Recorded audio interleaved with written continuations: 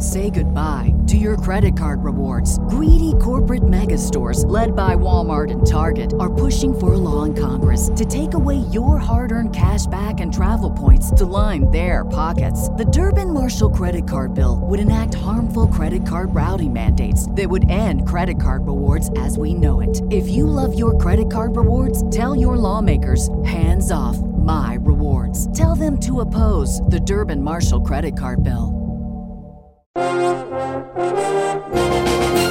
Good evening, and welcome back to The Iron List. The least of the iron? Yeah, the least of them. No, it's actually the most. This is probably the longest podcast we do. Welcome, everybody, to the Iron List podcast. This is a monthly podcast here at the Critically Acclaimed Network where we do a competitive top 10 list as chosen by our patrons over at patreon.com/Critically Acclaimed Network. My name is William Bibiani. I am a film critic for The Wrap. Everybody calls me Bibbs. My name is Whitney Seibold. I write over at Slash Film.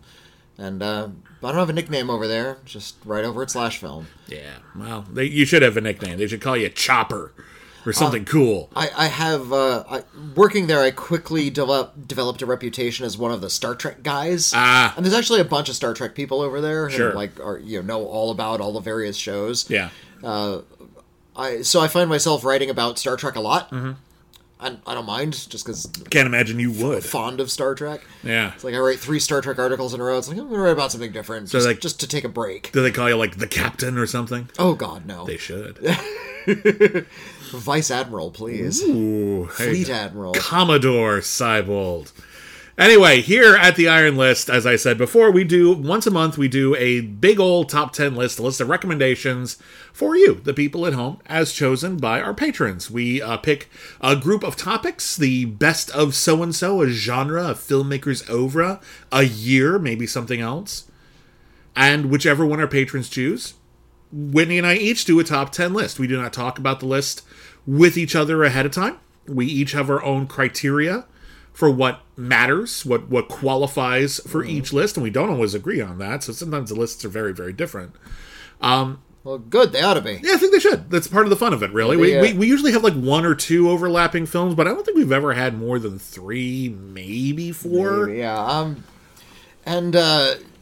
Different from other lists, these aren't meant to be sort of set in stone. These aren't for posterity's sake. No, these aren't definitive. This is a recommendation. More than anything, these are recommendations or just an excuse to talk about movies we like. Yeah. We make no claims to permanence. Yeah, nor are any of our lists ranked in any meaningful way. Our number 10 pick is no less recommended than our number 2 pick. The only difference is we do have a number 1 pick. If we had, if it was aliens landed and said, Bibbs, Whitney, we will destroy the planet unless you're honest with us about what you really think, like, the best werewolf movie is, you gotta tell us. And I'd say, Ginger Snaps! And then they'd be like, okay, thank you. And I mean, they're aliens. I would just say, Gremlins 2. And, just... They're gonna find out later and come back. They're going to do the research. You think so? You think they can't check Wikipedia? I think they can. They're too busy on their own Wikipedia. I understand. They wouldn't check ours. I suppose that is the truth. Anyway, the topic that was chosen for this month, Scary-tober, as we call it here at the Critically Acclaimed Network. Yes, or rather, I do. As we call it. Yes. I've never said that word. I like it. It's fun. The topic was, and not all of the topics that were on the poll were horror related. In fact, it was a very, very close poll. The winner was the best horror anthologies. Now, what that means, if you're unfamiliar with the term, these are movies that are not just one movie. They are a group of smaller movies, all presented in one feature-length package. A lot of TV shows do this, like, every single week. Stuff like Creepshow, Tales from the Crypt, Tales from the Dark Side, The Twilight Zone, The Outer Limits. Every week you come in and there's a new story. But in a feature film, there's a whole bunch of shorter stories. Sometimes just 2, sometimes way more than that. And yeah, and in the horror genre, it's actually a pretty popular genre. It's a great opportunity for a whole bunch of different filmmakers to experiment, try new things, have some fun. And it's led to a lot of really entertaining movies over the years. The genre dates back to the silent era. And it's still going strong today. We literally just had a prominent new horror anthology get released last week as of recording. So there were a lot to choose from. I tried to do some catching up on a few classics, so-called classics, that I had never had an opportunity to watch this month. And I'm very, very curious what Whitney chose. Whitney, was there anything in particular that was important to you in your criteria? No, just an anthology film. Didn't have to have like a specific kind of linking material. And the horror genre is important. I was this close to including heavy metal on my list. Yeah, that's pretty close. But that's not quite a horror movie. Like, it's more of like genre mix. It's mostly science fiction. There's one definitely horror short in heavy metal that's about like zombies on an airplane. Right. That one's really cool. And there's like a couple that I think are like kind of half and half, but it's mostly sci-fi. Yeah, I mean it's a cool ass movie. Oh yeah, I dig heavy metal. It belongs to this sort of like scrappy, kind of like ultra cool, left of the dial kind of rock and roll aesthetic and sensibility that we don't really have anymore. And also from that really glorious era in the 70s through like the mid 80s where there was actually a small market, but there was actually a market for adult themed animated movies. Yeah. Sometimes they were very raunchy, sometimes they were just kind of violent, but they honestly just sought a mature audience. They weren't being made for kids, basically. The heyday of Ralph Bakshi. So I didn't include heavy metal. Okay. I really... Oh, gosh, and now my phone is making noises. Sorry about Every that. week, yeah. I apologize for that. So no, there were no actual criteria. I didn't get to catch up on some films that I hadn't seen. Okay. Just this last week, you reviewed a film called VHS 99. Yeah, brand new one. And that's the one I was talking about. That was the fifth film in this series of VHS films. I've seen most of the first, and I've seen none of the others, so okay. I can't speak to the VHS movies. There's also some rather popular films called The ABCs of Death. Oh yeah, I saw the first one of those. There's two films in the series, and each one is made of 26 different very short shorts. Yeah, devoted to a different letter of the alphabet. Like A is for Armageddon, B is for Buzzsaw, whatever they did. Yeah. And they did it twice, and each letter points to a way to die, and they just depict somebody dying, and then they go on to the next one. Didn't see those, and I've heard there's a lot of interesting filmmakers who sort of chip away through that. I tried to make an effort to see more of the films that were made by Amicus. Amicus was a mostly horror distribution. It's famous mostly for its horror stuff. Around the time that Hammer was releasing a lot of Dracula movies and Frankenstein movies and Mummy movies and kind of just putting their sort of sexy stamp on the monster genre, Amicus decided that they were going to be the anthology horror group, and they did a whole bunch of films that were basically, here's a bunch of classy actors. You got Donald Pleasance, you got Christopher Lee, you got Peter Cushing, you got whoever. And most of them were directed by British actor Freddie Francis. Yeah. He did a lot of these movies. Yeah, and it was basically, here's a bunch of British people, we came up with the framing device, we did a couple of short films, and boomity, and we're out.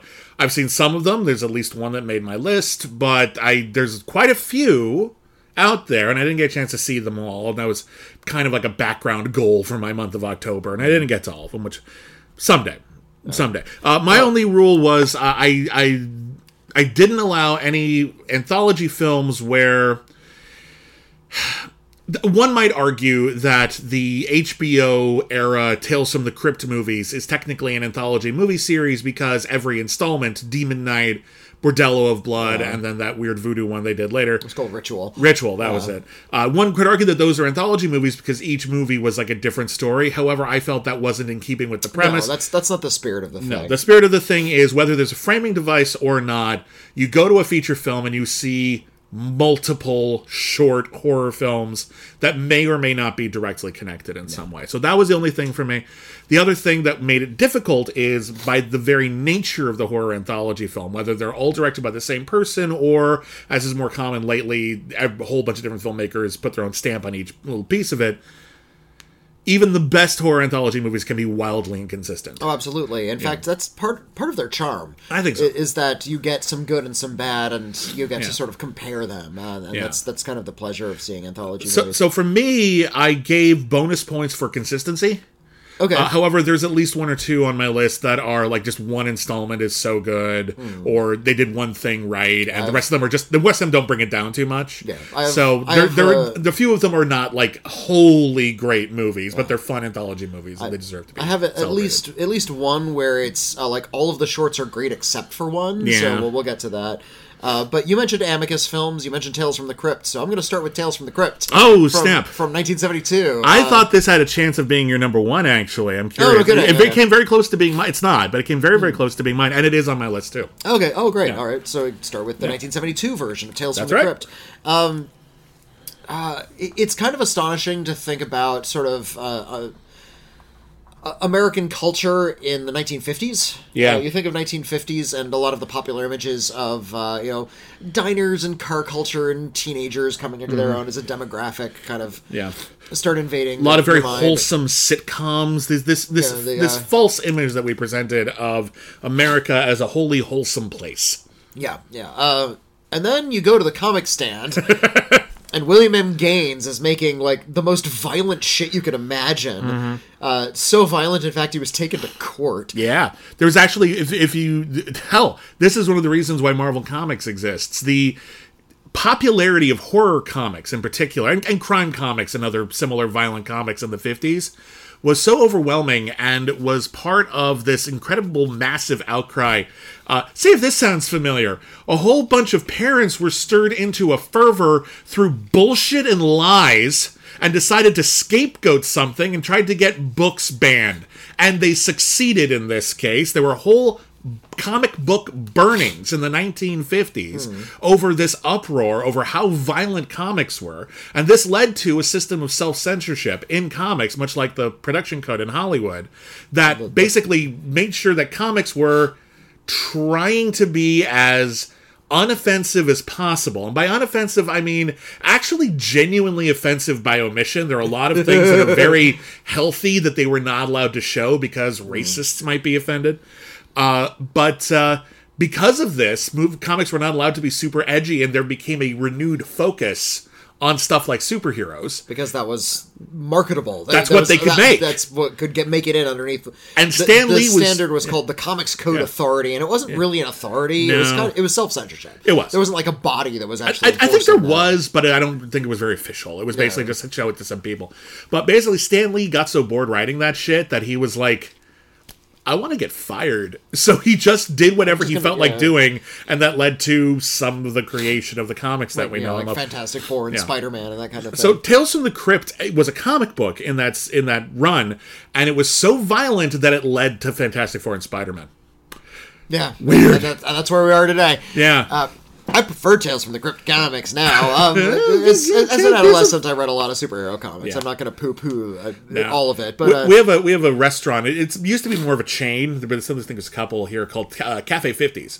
Yeah. And one of the things that Cafe used to be able to buy at Cafe 50s was they would have reprints of old horror comics. Oh yeah. And you could like pick up an old Tales from the Crypt or Vault of Horror, and they were still staggeringly violent. I probably shouldn't have been reading that at 6 years old. They're still terrifying to this day. These are like sick comics, and they're usually framed like morality fables. Yeah, they're trying to, like, it's usually someone does something bad and gets punished for it in a karmic way. There's like supernatural karma at work. It's like, I'm going to kill my husband, and then your husband comes back to life and kills you. Very common. Yeah. There was a lot of, and it was always deadly sins, mostly lust. Often lust. Greed was a lot of it. Greed. Someone will steal a lot of money or seduce somebody and then, meet their comeuppance. I don't know the actual journey that Tales from the Crypt took over to England, that it was picked up by Amicus, the British studio. I'm curious about that. I don't know that either. And they did have sort of a Crypt Keeper character in Tales from the Crypt, but not what we know from the HBO series. No, he's not like a rotting animatronic corpse. He's just a guy in a cloak. And he wasn't like... in the comics, there were actually three hosts. There was the Crypt Keeper, there was the Vault Keeper, and there was the Old Witch. Yeah. And there were other hosts as well, but those are like the big three. Those were the three that like kind of introduced each of these comics, and they were interchangeable. They just looked different. And...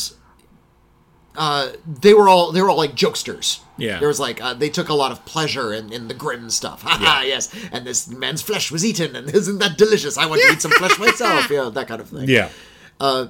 the host in the Tales from the Crypt movie from 1972 is just like a guy in a cloak. Well, it's not just any guy, it's Ralph Richardson, who is a dignified actor even at the time. So it's actually like, imagine if you've seen the HBO series Tales from the Crypt, which is, for reasons I do not understand, I'm sure it has to do with legal stuff and who owns the rights, not on HBO Max, which is annoying as hell. Because it was one of the signature things that made HBO what HBO was. It's one of those things where like movie, TV, comics, and characters are like all owned by different bodies, and they can't reach a deal. M. Night Shyamalan tried to get a reboot of Tales from the Crypt off the ground, and just the legal rigmarole was just too complicated, and he couldn't do it. Well, we got Batman back, so I have faith for Tales from the Crypt. Fingers crossed. And by Batman, we need the 60s Batman, where the rights were all messed up for decades. For a long time. So fingers crossed. But where was I going with this? This is Tales from the Crypt. Ralph Richardson. He was good.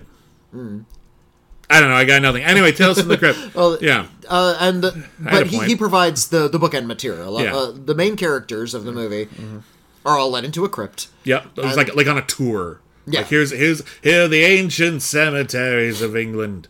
Don't read anything into it. This probably won't be important later. And we go from character to character, and we kind of see a horror story featuring them. Yes. And it's unclear if we're seeing them in the past. Or in the future, although eventually some of them die in their segments, so we realize it probably hasn't happened yet. Or has it? My favorite segment is the first one. It's the one that was actually adapted into the HBO series as well. There's at least two that have, actually. Was the vampire one also? No, I think it was the maze one. Oh yeah, I think that was the Tales from the Crypt episode too. Okay. I could be wrong. Yeah, maybe so. The first one definitely was. Yes, where it's in the British movie, it's Joan Collins. Yeah, she has committed murder on Christmas Eve. She's trying to keep it secret from her child. Who's upstairs right now. Who's upstairs in the house, and while she's committing this murder, she's killed her husband. She's very happy about it. And it's very Christmassy the whole time. Lights everywhere, music. And wouldn't you know it, there's a killer on the loose somewhere in the city. And he's dressed as Santa Claus. It's such a good, it's one of those stories, it's very simple, and it's very Hitchcockian in a lot of ways. Like, will I be able to pull off the perfect murder? Yeah. And then there's always like one detail you didn't think of, that kind of thing. And seeing Joan Collins try to pull it off is great. And then the conclusion is so natural. Like it's obviously it's a huge coincidence that there's a killer on the loose dressed as Santa Claus, but it pays off really beautifully. Yeah, it's so great. And it's, if you've seen the HBO version, it's the same story. It's the exact same story. Yeah, these are all adapted pretty closely from issues of Tales from the Crypt or Vault of Horror or other similar EC comics. There's another one about a guy who is, I think he's going to leave his wife, and then there's a car accident, and it's like he's trying to like find his way home, but there's a twist. There is there's the one about like the people who are like trying to like get Peter Cushing. They're so annoyed by Peter Cushing, their neighbor. Oh right, that they're trying to destroy him. Peter Cushing is genuinely giving a sad performance here. He does not deserve what's happening to him at all. He is absolutely bad. These people are ruining his good name. They're trying to just make it. They're just trying to drive him out of town. It's almost like Jean de Florette. In a way, if you've ever seen that French classic with Gerard Depardieu. Peter Cushing just makes this one haunting, even though it's relatively straightforward plot-wise. But the one with the maze you were talking about is the one that takes place in the Home for the Blind. Yeah, called Blind Alleys is that short, And I like that one, too. It's pretty wicked. And the blind people get their revenge against the guy who's mistreating them. And then there is a Monkey's Paw story as well, which has a really fucked up ending. Of all the many Monkey's Paw stories, the Monkey's Paw is a story about a magical artifact, and it'll grant a wish, but it'll warp it in some way so that you'll wish you never wished that. And, some of them are kind of obvious. I wish to inherit money, and oh no, my favorite uncle died, but he left me all his money. Right. That kind of thing. And then it just gets worse and worse and worse. I want a turkey sandwich on my bread. and I don't want any zombie turkeys. I want to turn into a turkey myself for any weird surprises. The final Monkey's Paw thing, and then you don't have any more wishes and you're stuck like this forever. When I saw that as a kid, scared the shit out of me. That sounded like, there's all these movies that are like, and then you're tormented forever by something. And there's always a part of me in the back of my head, it's like, I feel like eventually I'd get used to that. Whatever the torment is. Whatever the torment, eventually get used to it, right? A little bit, like at least get easier. Like a little Camus writing about Sisyphus there. Yeah, but like the way that the monkey's paw one ends is like, no, I'd never get used to that. That's horrifying. That's horrifying. Yeah. This is just and here's the cool thing about Tales from the Crypt, and maybe more so than almost any other. Like there's a few that can say this. It's one of the very few horror anthology movies where every installment is good. Some are better than others. Yeah. But they're all good. Like every single one of them is made in a classy way, but it's not afraid to be horrifying. It's actually kind of violent in some cases. Surprisingly so for a mainstream British film from the 70s. Like there's guts and gore. I actually don't know how mainstream Amicus Films was. If this was like in grindhouse theaters or if this was playing. Well, by the 70s, big movies were getting more violent, weren't they? And this is something that, and a lot of the violence is like. Someone should do like something about the evolution of blood in movies, because for a long time you really couldn't show it. It looked like paint for a long time. Yeah, poster paint. Like even like some of like the best gory movies ever. Like look at some of the Dario Argento movies. That is bright red poster paint. Yeah, that's you buy it, you believe it because it's consistent and like you know what it is, but it's also not realistic at all. Yeah. What really bugs me is. I mean, in the modern era, it's a lot of the blood is CGI, and it still doesn't look quite natural. Like they're really trying. Yeah. To sort of animate in blood spray, but it's never gonna have this like the visceral heft of like actually just splattering blood on people. What's the best blood in any movie? What is the best blood in I have an answer for this. I'm curious if you do. What is the best blood in any movie? Like the best blood has ever looked. Like the most, like for whatever it was doing. Yeah. That's a good question. I'd have to think about that for a second. For me, the original RoboCop. Oh, just like when the squib Murphy work gets all shot up. All the squib work, regardless of whether it's Murphy or anyone else being shot in that movie, the blood is the bullet wounds feel like something exploded in your chest. And I know that's not necessarily accurate, but it feels accurate based on the context of the story. And the blood is just genuinely, it's not like shooting out of like an Evil Dead 2 kind of way, but the blood spurts just feel so organic. In a way, while still being a little cartoonishly over the top, like they found just the right balance between realistically looking painful and clearly exaggerated for the purpose of cinema. Okay, yeah, which is just right for RoboCop. I think of good like bleeding moments in movies. Like you've seen Michael Haneke's Caché, right? Oh yeah. There's like a single scene, just one scene of like extreme blood in that movie, but it is like so extreme and scary that it really kind of shakes you. Same with Sanjuro has a really great use of blood.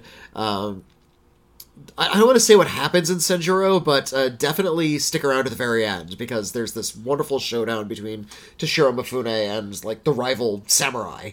And it's like a beautiful example of black and white gore. Yeah. What else? I know...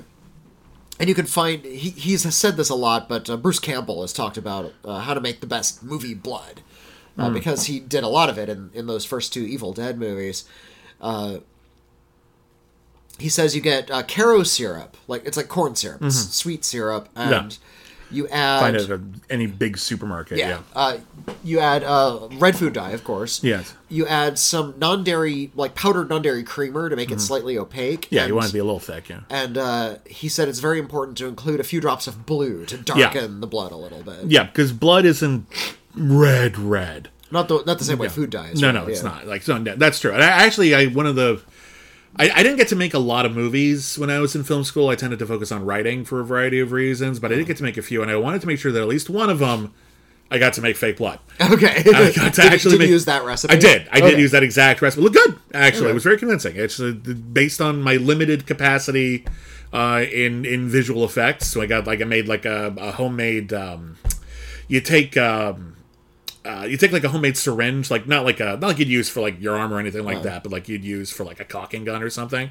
And sort of just with the needle removed. Yeah, basically. And and you can get a little blood spurt out of that, and you get a little hose and everything like that. It wasn't too complicated. It was fun arts and crafts day, and it was gross. The problem is, and this is something they don't tell you, because it's Caro syrup and because it's like sugary, it does attract bees. Oh yeah, it's food. Yeah, well, but because it's Caro syrup, it'll attract bees fast. Oh. So we had to shoot around a lot of bees, basically, after we were shooting like in Griffith Park. I wanted to make a horror movie in Griffith Park with fake blood that I made myself. It is not a good film. I will not show that to anybody. I don't even know if a copy exists anymore. But it was fun to make. I think we've all made movies or written movies that will just never see light of day. No, and nor should they. But in any case. But that's a good pick. And it's one of mine, too. And I love that movie. Well, I guess I'll move on to the next. Let's see. I want to sort of keep this a little... you know what? I'll go for... a movie that actually has a problematic portion. Okay. It's the Twilight Zone, the movie. I was debating this one. Yeah, because there was a segment directed by John Landis of Twilight Zone, the movie. In the mid-'80s, they said, hey, why don't we do a feature film version of the Rod Serling TV series? Yeah. And not a bad idea. And they got some of the biggest filmmakers of the time to do it. Steven Spielberg does one of the shorts. Joe Dante does one of the shorts. Mm-hmm. George Miller does one of the shorts. Spielberg, I said Spielberg, and then John Landis. And the controversy about John Landis is he was incredibly reckless and people died on set.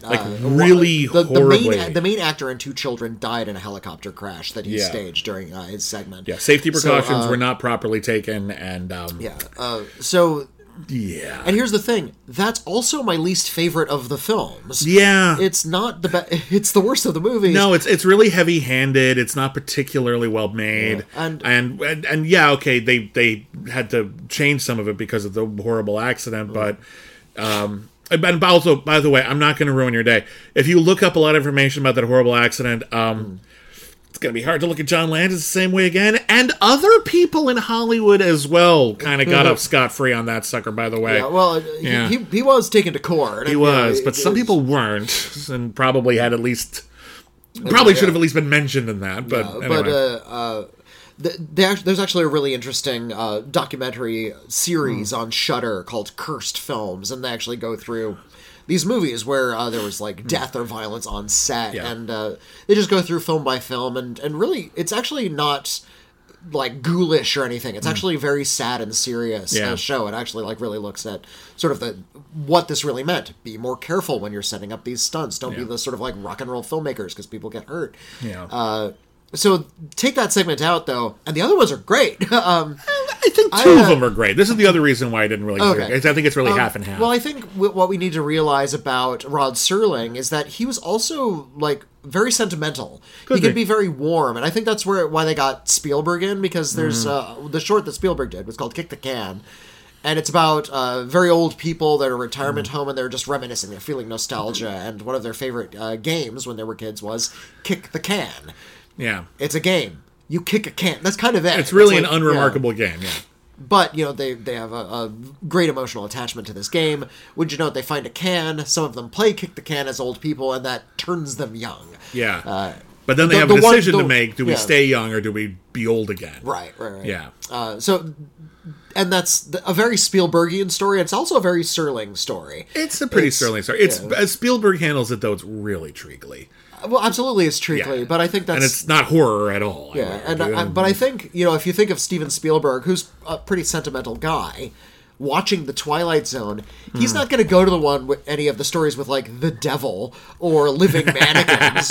He's going to go to the more sentimental stories. I don't think that's necessarily true. Spielberg's also the guy who brought you Jaws and The Duel. Or just Duel, actually. Duel, But, like, he's got a mean streak in him, especially when he was younger. I think that's actually one of the key turning points in Spielberg's career, when he was just like, I want to be the nice guy. Yeah, I'm going to do gentler movies, or I'm going to talk about, like, more serious, real-world topics. I'm trying to remember if that episode was even written by... I think it was written by Serling. No, that one wasn't. The original Kick the Can was written by George Clayton Johnson. Now, Serling was the executive producer on the show. They all went through him.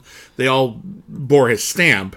But he didn't actually write that particular one. And indeed, he didn't write all the ones that he... I think he only wrote the John Landis original. Let me look this up. That's actually worth knowing. Who wrote the scripts for this? Well, because I know Richard Matheson wrote the George Miller one. George Miller didn't... It's my favorite of the movie. It's Nightmare at 20,000 Feet. Yeah.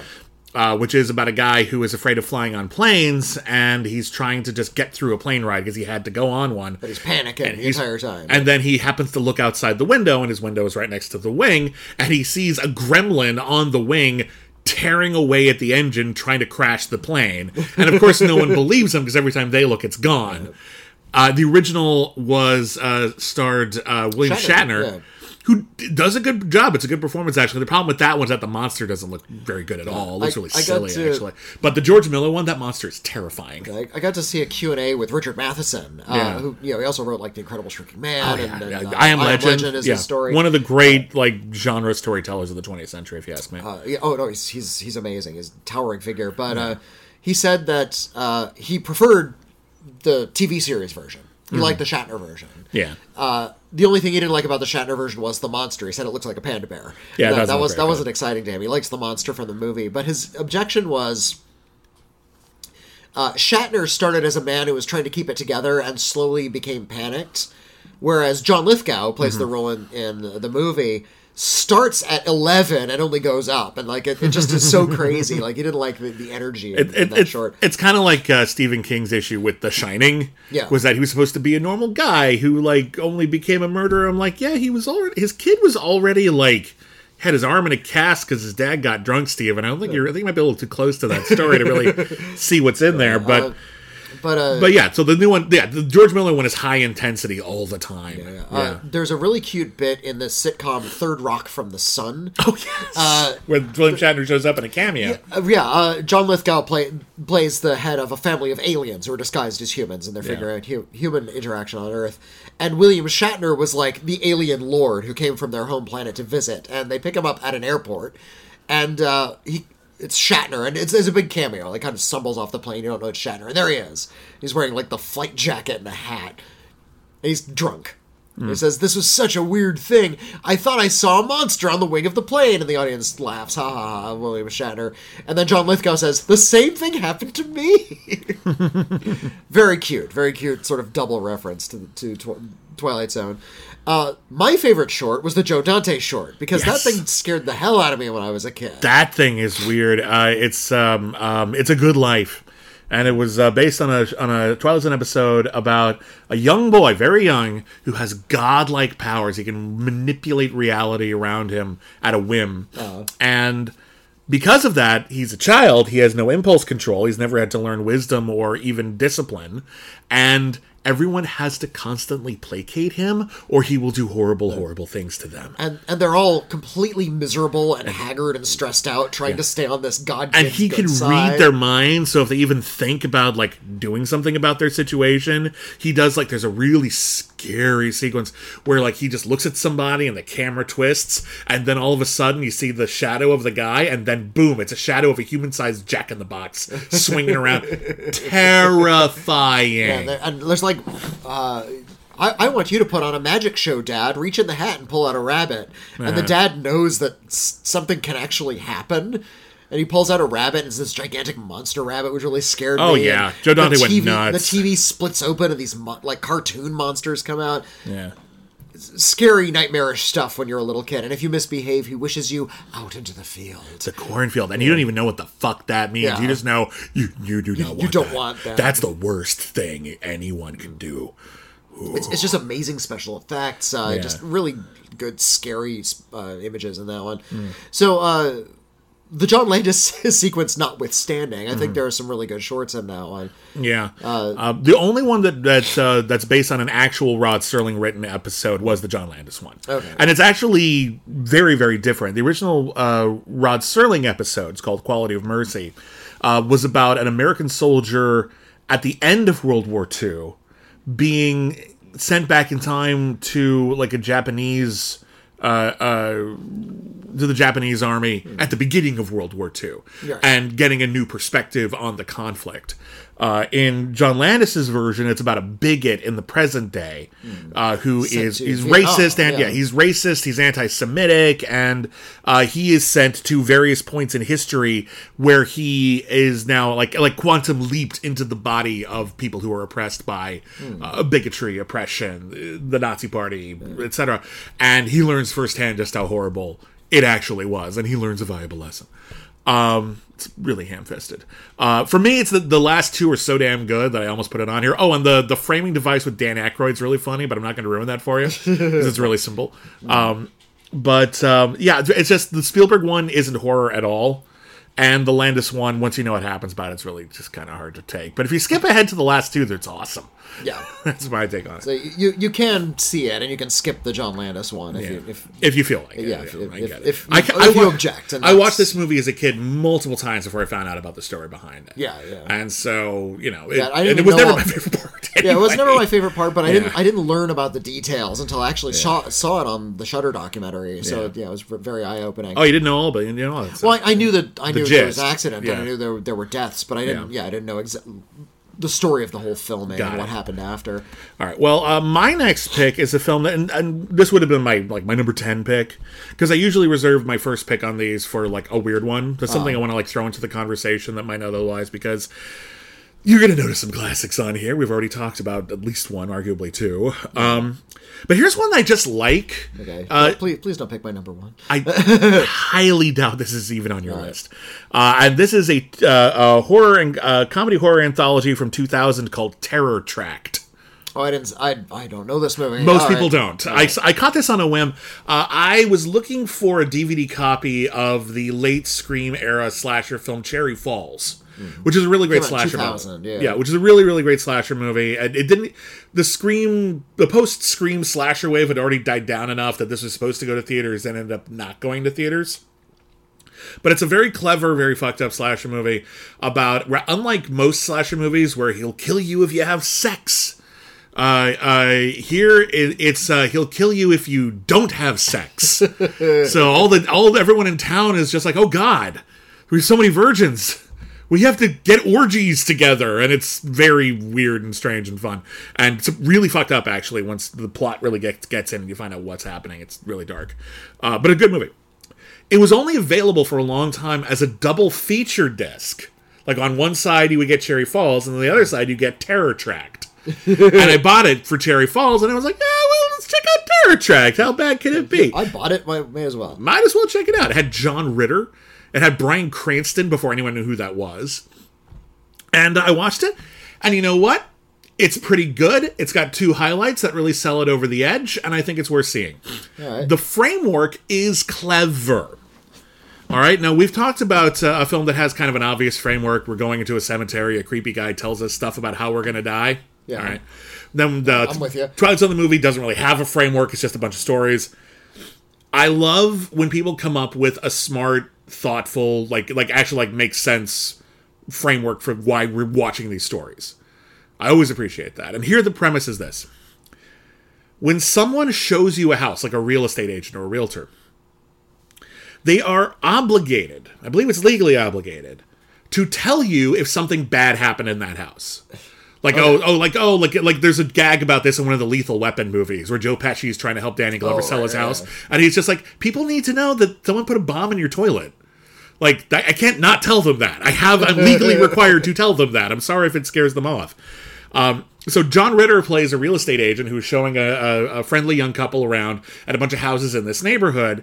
And every single time they ask some little pointed detail about like, oh, it looks like this wall was painted. And he's like, oh yeah, there are a whole bunch of stains on that wall. Oh really? How did that happen? And he's got to tell them the whole horrible story about what happened in the house before the last family moved out. And every single house has a really terrible story. And that's a great idea. Yeah. That's a fun premise, especially considering John Ritter is a very fun actor and he knows how to like start telling a story. All right. A couple of the stories are pretty forgettable. There's one about a guy who's like gonna kill his wife and her lover, and it all backfires and then double backfires. There's one about a serial killer. That one's okay. The two good ones. One, Bryan Cranston's son or daughter, I don't remember actually. Bryan Cranston is a father, and his child has a monkey. It's like the monkey from Outbreak. But it's also... It's a little capuchin monkey. Yeah, but it's like... It's tormenting him, and nobody believes him. Nobody believes that the monkey is evil, and it's driving him insane, and it's going to be him or the monkey, damn it. And it leads to a huge confrontation between the guy from Breaking Bad and a monkey. And that one's fun. The other one that ends up being really, really great, and this is weird for a horror anthology. This is very unusual. Very, very few horror anthologies can claim this. The Framing Device actually has a great ending and is arguably the best part. And I don't want to ruin it for you if I haven't talked. I've mentioned this before, but it just ends really, really well. And the last couple of minutes of the movie actually kind of freaked me out. I was high, to be fair. But just because I'm high doesn't mean I lose my taste in movies. I think I might have been a little bit more susceptible to it. But it ends really big. Like, I was surprised by, like, what a great stinger and, like, zinger of an ending that it had. So Terror Track is evidence that just because you haven't heard of it doesn't mean it's a bad horror anthology movie. Some of them are very famous, most of them are not. And Terror Track is surprisingly solid. And if you're talking about, because I know we're going to recommend a bunch of ones you've probably heard of, I suspect a few are going to make this list. Wanted to throw in some you've probably never heard of, and Terror Track is definitely one that's worth checking out. All right, what's your next pick? Here's one I just want to recommend. Okay. I don't think this is one of the best horror anthology films of the year, but or of all time. But I feel like recent years they've been picking up.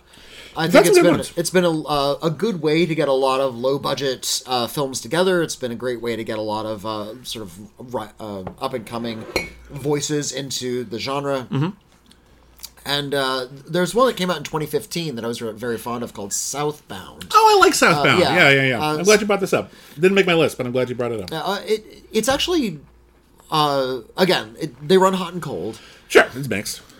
It grabs you right at the opening because it's about these two guys who are driving through the desert in broad daylight, and they're terrified of something, and they keep on talking about they'll get us. And at first you think this is some sort of story of paranoia. Yeah. There's like something that you can't see. And then you see it. You actually do. And it's some of the scariest monsters that I've seen in a movie. Like, I've had nightmares where those monsters are that look like that are in it. Yeah. These sort of like floating things with like human-looking heads, but also giant dragon wings. It's what I imagine if they remade the Langoliers would look like.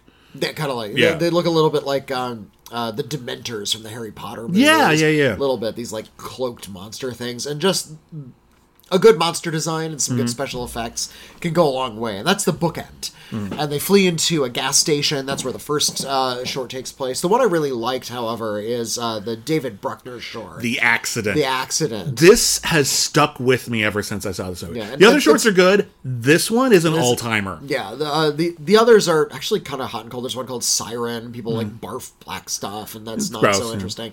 But that one leads directly into The Accident in an unexpected way.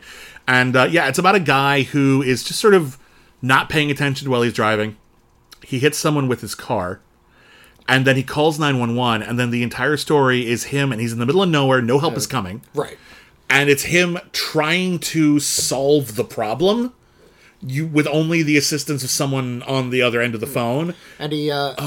And he finds a hospital, and rather curiously, there's no one in it. Yeah. And you're not sure if this is, wait a minute, has he entered purgatory? Is there something sinister going on at this hospital? Yeah, what is, so this is leading somewhere, right? Yeah, and it does, and it's fucked up.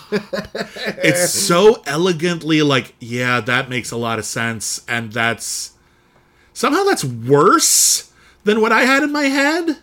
Like, it's kind of simple, but it's like, it's that much more horrifying. Yeah. That is one of the most mean-spirited, but in a good way, like in a way a horror movie should be, one of the most mean-spirited horror shorts I've ever seen. And it is genuinely frightening from any perspective. Whether you're the person who's been hit or the person who was driving, it's just a fucking nightmare. Jesus, that movie.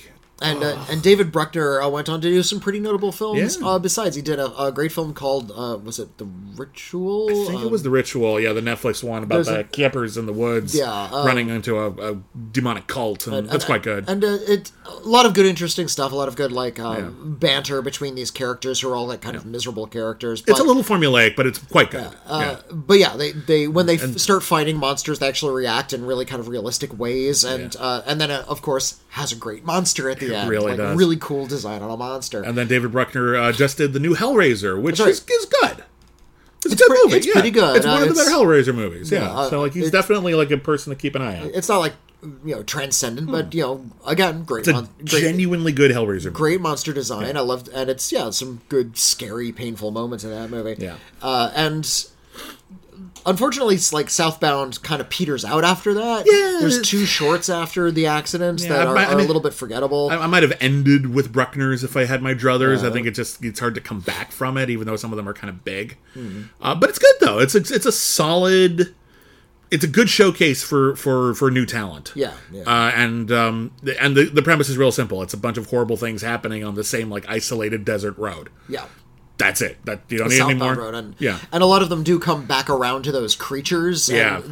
And what I like is that the creatures aren't like the Crypt Keeper. They're not sort of overseeing anything. They're just sort of, this is a part of the world where just everything is fucked up. Reality is ripped. And if you drive through it, you encounter these dark stories. So I like, it's, like I said, it's not an all-time classic. Yeah. But it is one that I think isn't being talked about a lot, and I want to recommend it. Well, and the other thing I think is worth noting is the framing device was directed by Radio Silence, who would go on to direct Ready or Not, which I think is one of the best horror movies of the last 10 years with Smart Weaving. Yeah, that's a good one. And then they also did the most recent Scream, which I wasn't so fond of. I liked it a lot, but you weren't so fond of. But regardless, they're prominent directors now. They've ascended from Southbound. And you look at some of these recent horror anthology films, and the filmmakers have gone on to like bigger and bigger projects. Michael Dougherty is another one that we'll probably get to, but there's a chance. Yeah, there is a chance. Well, I'm going to go with another of this era, of the sort of more recent era of anthology horror films. And I think it's actually from some of the same producers. I'm going to talk about. I had to pick a VHS movie. Okay, because you recently watched them all, right? Not recently. I'd seen them all when they came out. I didn't just recently watch them all, but I did recently talk about them all because the most recent installment, VHS 99, which is very, very good, came out last week. So if you're listening to this right after our critically acclaimed podcast for this week, you're going to hear some double up, and I apologize for that. But the VHS franchise started off just okay. The premise is VHS is kind of an older aesthetic. Old VHS that's been taped over a lot, has this sort of, is this a bootleg? Is this something someone creepy recorded? Like, did you record a creepy movie late at night and get all the commercials? It's just got this kind of very, what's the word I'm looking for here? It doesn't feel very professional a lot of the time. When you've been re-recording over the same tape over it. Yeah, it's got an amateurish quality. And that leaves everything feeling a lot more found than even a lot of found footage movies. So it was like we're trying to capture that aesthetic and tell a bunch of like found footage horror movies. The first VHS is just okay. And that's the only one I've seen. Yeah, and it was one of those movies that was playing in a movie theater where I was working. Yeah. So, and this is true of a lot of movies I've seen. I saw all of the pieces of it. Yeah. While standing in the back of a theater, and eventually I could piece it together. You never really got the full beginning to end experience. Yeah, sat and watched it beginning to end. No, it's one of those rare instances where the first installment of the series is the worst. Usually it's one of the good ones, and that's why we have all the others. But here, because it was so low budget, they were able to make it successful. And then different filmmakers came in more and more of the sequels. I would argue that VHS 2 has the best installment. It's called Safe Haven. It's from Timo Tjahjanto. It is one of the scariest shorts I've ever seen in my life. And that one is really, really good. But I only wanted to pick one of these. Okay. Because I didn't want to load them up, and they're not all that good. I think 99 might be able to get there at some point, but my pick for the best of the bunch, you should see Safe Haven if nothing else, but for the best overall film right now, it's VHS 1994. Okay. Which is the second to last one that they did. VHS 1994 has a bunch of really, really good installments in it. There's one called Storm Drain, which is about a local TV station that is investigating a cryptid, a rat man. And that one has a very twisted sense of humor. Like, it's mostly a scary movie, but then at the end, it ends on a really sick joke. That is, people who saw it have been quoting it ever since. You might have seen the hashtag Hail Ratma. If you've been following any horror people, that's where it's from. It's pretty darn great. Simon Barrett, who wrote You're Next and The Guest, he directed and wrote a short called The Empty Wake, which is about a woman working at a funeral home. And there's a wake in the middle of the night. And she has been asked to just stay here. There's a big storm out. We don't actually expect anyone to show up. But there's a video, and we do the service for everybody. We record the whole thing, and so if anyone shows up, great, but it might just be you tonight. And of course, that leads to really, really scary things happening. It's very much based off of a classic Russian horror movie called V.I.Y., which is totally a classic, and you should see it. It's good. The overall quality is very, very good. Timo Tchajanto has one called The Subject, which is all from the perspective of a woman who's been kidnapped by a mad scientist, and he has been making, like, horrifying cyborgs. Like, one of the first things you see is, like, a guy's head, and he looks, like, really, really scared, and then the camera zooms out, and you realize his head has been placed on, like, an animatronic erector set spider body.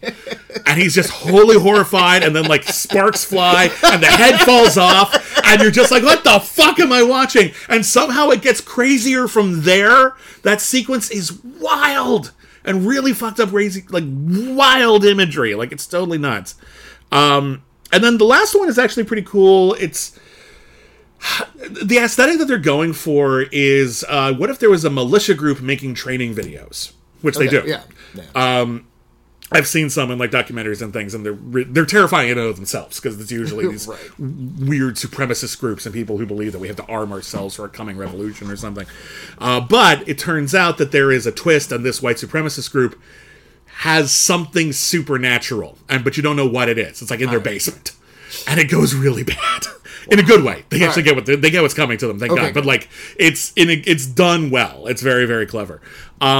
The whole thing works really, really good. The framing device is just okay, but all the segments are really, really excellent. And if you only see one VHS segment, I would say see Safe Haven. But if you want to see a whole VHS movie, 94 is a great place to start because every single one is at least quite good. Yeah, I do intend to see all the VHS movies at some point. I think it's not for lack of interest. It's just availability and time. The highlights are quite good, and of course they're mixed bags, and this is just the least mixed of the group. All right, what you got next? I'll stick with this generation. I'm going to talk about Michael Dougherty's Trick or Treat. Okay, didn't make my list. It didn't. Oh no, man, I like it fine. For me, it's all about the Sam episode. Okay, and all the other ones are just kind of okay.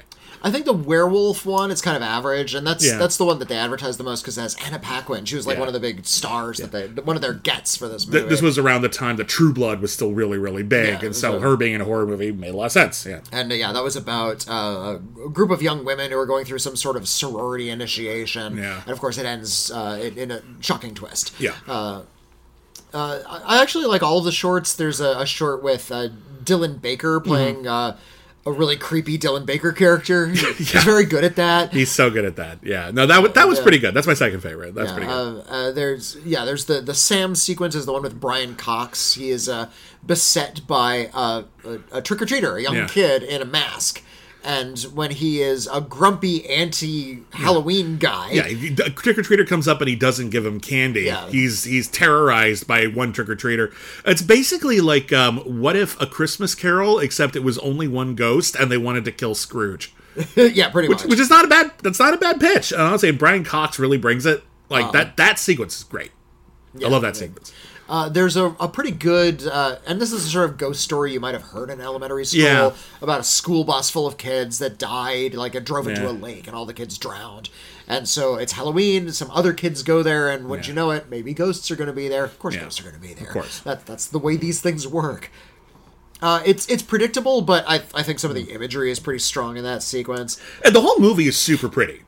That's the other thing I really, really like about this movie. It just has really gloriously kind of professional spooky vibes. Yeah. You know, like it feels like you're really... like Halloween. It really does. It has that... It really does. Has that sort of scary party vibe to it that you don't get from a lot of Halloween movies. Mm-hmm. Then they've got this thing that they're doing that not every anthology movie tries to do.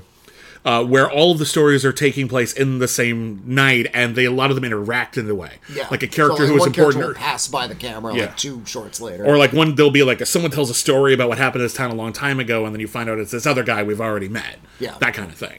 And some of that pays off really, really good. Some of it doesn't, but it all gives kind of a tapestry. They all kind of link together in an interesting way. I like Trick or Treat. I think it's that vibe that we mentioned. Yeah. That is what brings people back to Trick or Treat. Yeah.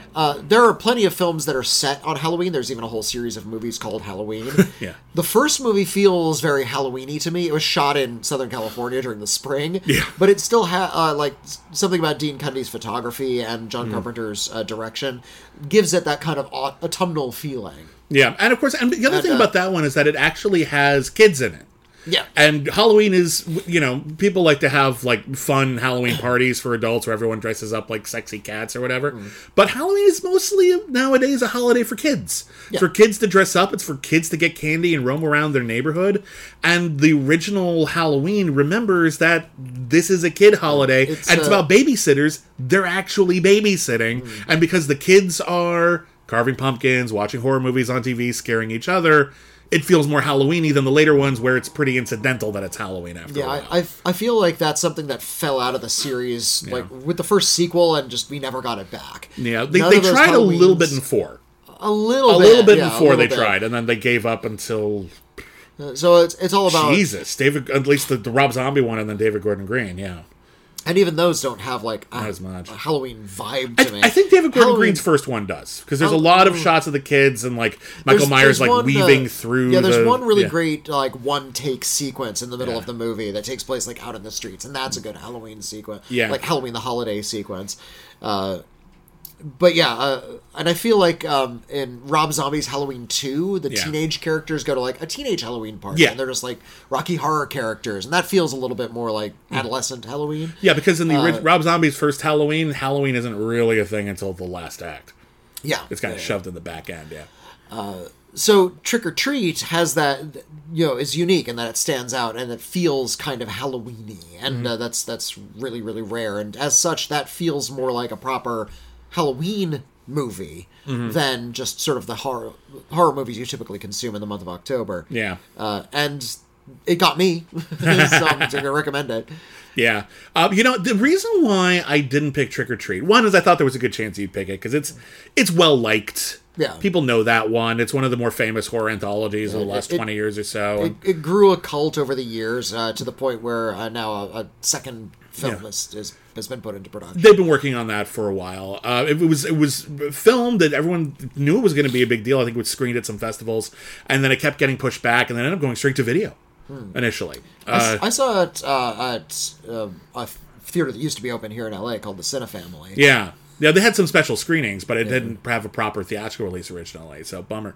But the other reason why I didn't pick it is because there's another film from this era that is a Halloween-themed anthology film that I like better. I figured you'd pick this one. Yeah, so I chose Trick or Treat. I really, really like the film Tales of Halloween. Tales of Halloween is great. It's really, really good. The only reason I didn't pick it is because I had to pick between that one or Trick or Treat. Oh, they're kind of like on the same line, really. It worked out well, didn't it? Tales of Halloween is a 2015 horror anthology from a lot of different filmmakers, like a lot.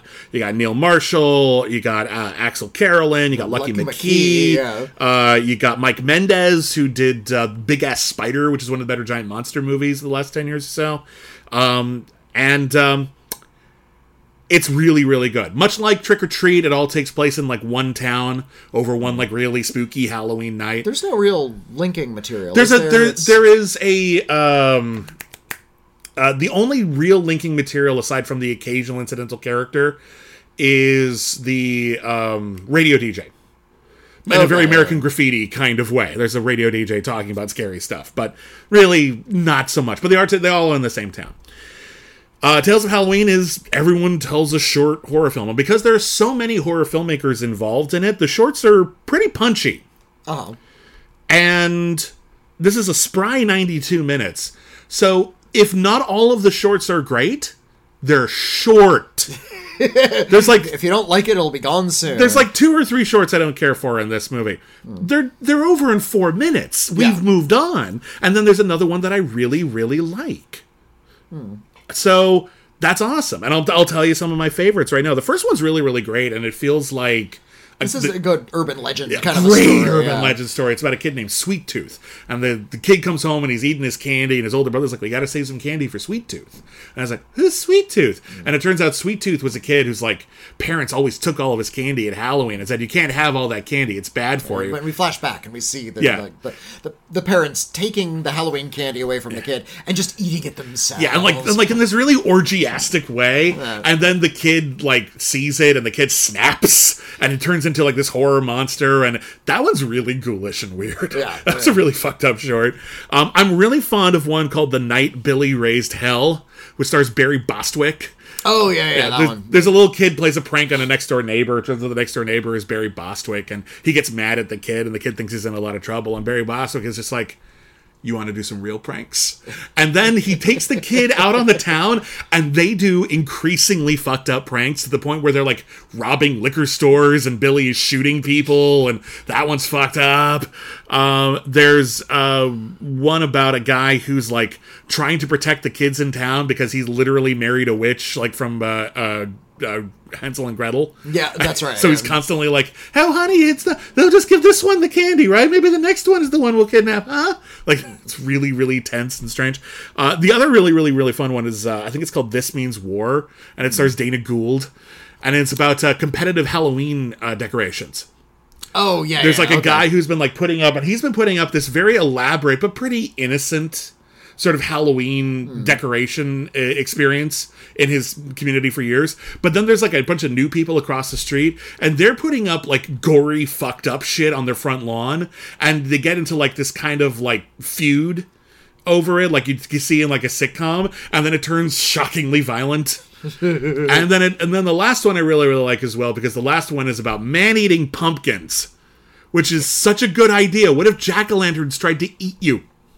Not enough pumpkins. Could have been better. That's what we're budget. That's a whole movie, really. They kept the pumpkins off camera for a lot of it, and it's like, no, I want to see these things bouncing around, biting people. I know. Like Killer Clowns from Outer Space level rubberized special effects. That one ends in kind of a tease where it's basically like, we could do this one as a feature if you'd like. And to date, no one has, which is a shame because there's a whole movie in that. And I think Joe Dante even shows up in a cameo, and it's really, really fun. But yeah, these shorts are all really, really good for the most part. Again, a couple of duds, mostly really, really great. All different avenues, different aspects of Halloween, lots of Halloween vibes. I love this movie. This movie really deserves more of a reputation than it has. Yeah, I really like the Lucky McKee short is pretty interesting because it's actually kind of really downbeat and tragic. Yeah, because about how sad this marriage is. Yeah, and it's relates to Halloween, but they actually like experienced a really horrible loss, and so that. And I think Lucky McKee is actually an incredibly sensitive film director. Yes, he is. He's way more interested in tragic characters than a lot of his other contemporaries. And as for like the more fun ones, I'm surprised you didn't mention Friday the 31st, which which is like, what if Jason met an alien? Yeah, it's a Jason movie, like it's like Friday the 13th. So there's this big, lumbering killers are sort of chasing after teenagers, and then it's killing the teenagers, and interrupted is a space alien. Yeah. What if Jason made a space alien? Make that movie. I want to see that. That's great. I guess a feature-length film. I should have mentioned that. You're right. That one is I really amazing. love Friday the 31st. That's really, really fun. Yeah, it's really, really good. Oh, and there's John Landis has a cameo in this one, and his cameo is a little like, hey, do you know about the Landises? If you do, the short has a deeper meaning. It's actually kind of a dark joke. So yeah, I'll just leave that one right there. But yeah, if you know about the various Landises and the controversies they've been around, someone kind of made a short about that, and they got John Landis to participate. Yeah. They got John Landis to participate, which says a lot actually when you think about it. Anyway, what's your next pick? Sorry, I was just looking at the cast of Tales from Halloween. It's huge. Yeah, it's one of them is Lynn Shay, Barbara Crampton, and with Mick Garris and Stuart Gordon show up in that one. You got Greg Grunberg. Let's see, Pat Healy's in it. Stewart is in it. The Dana Gould. His rival is played by James Duval. Yeah, John Savage, Carolyn Williams. Yeah, it's a great cast. Great cast. Wonderful. And Pat Healy's in one of them. Adrienne Barbeau is, I think she plays the... she's the DJ. She's the DJ. And didn't she play the DJ in The Fog?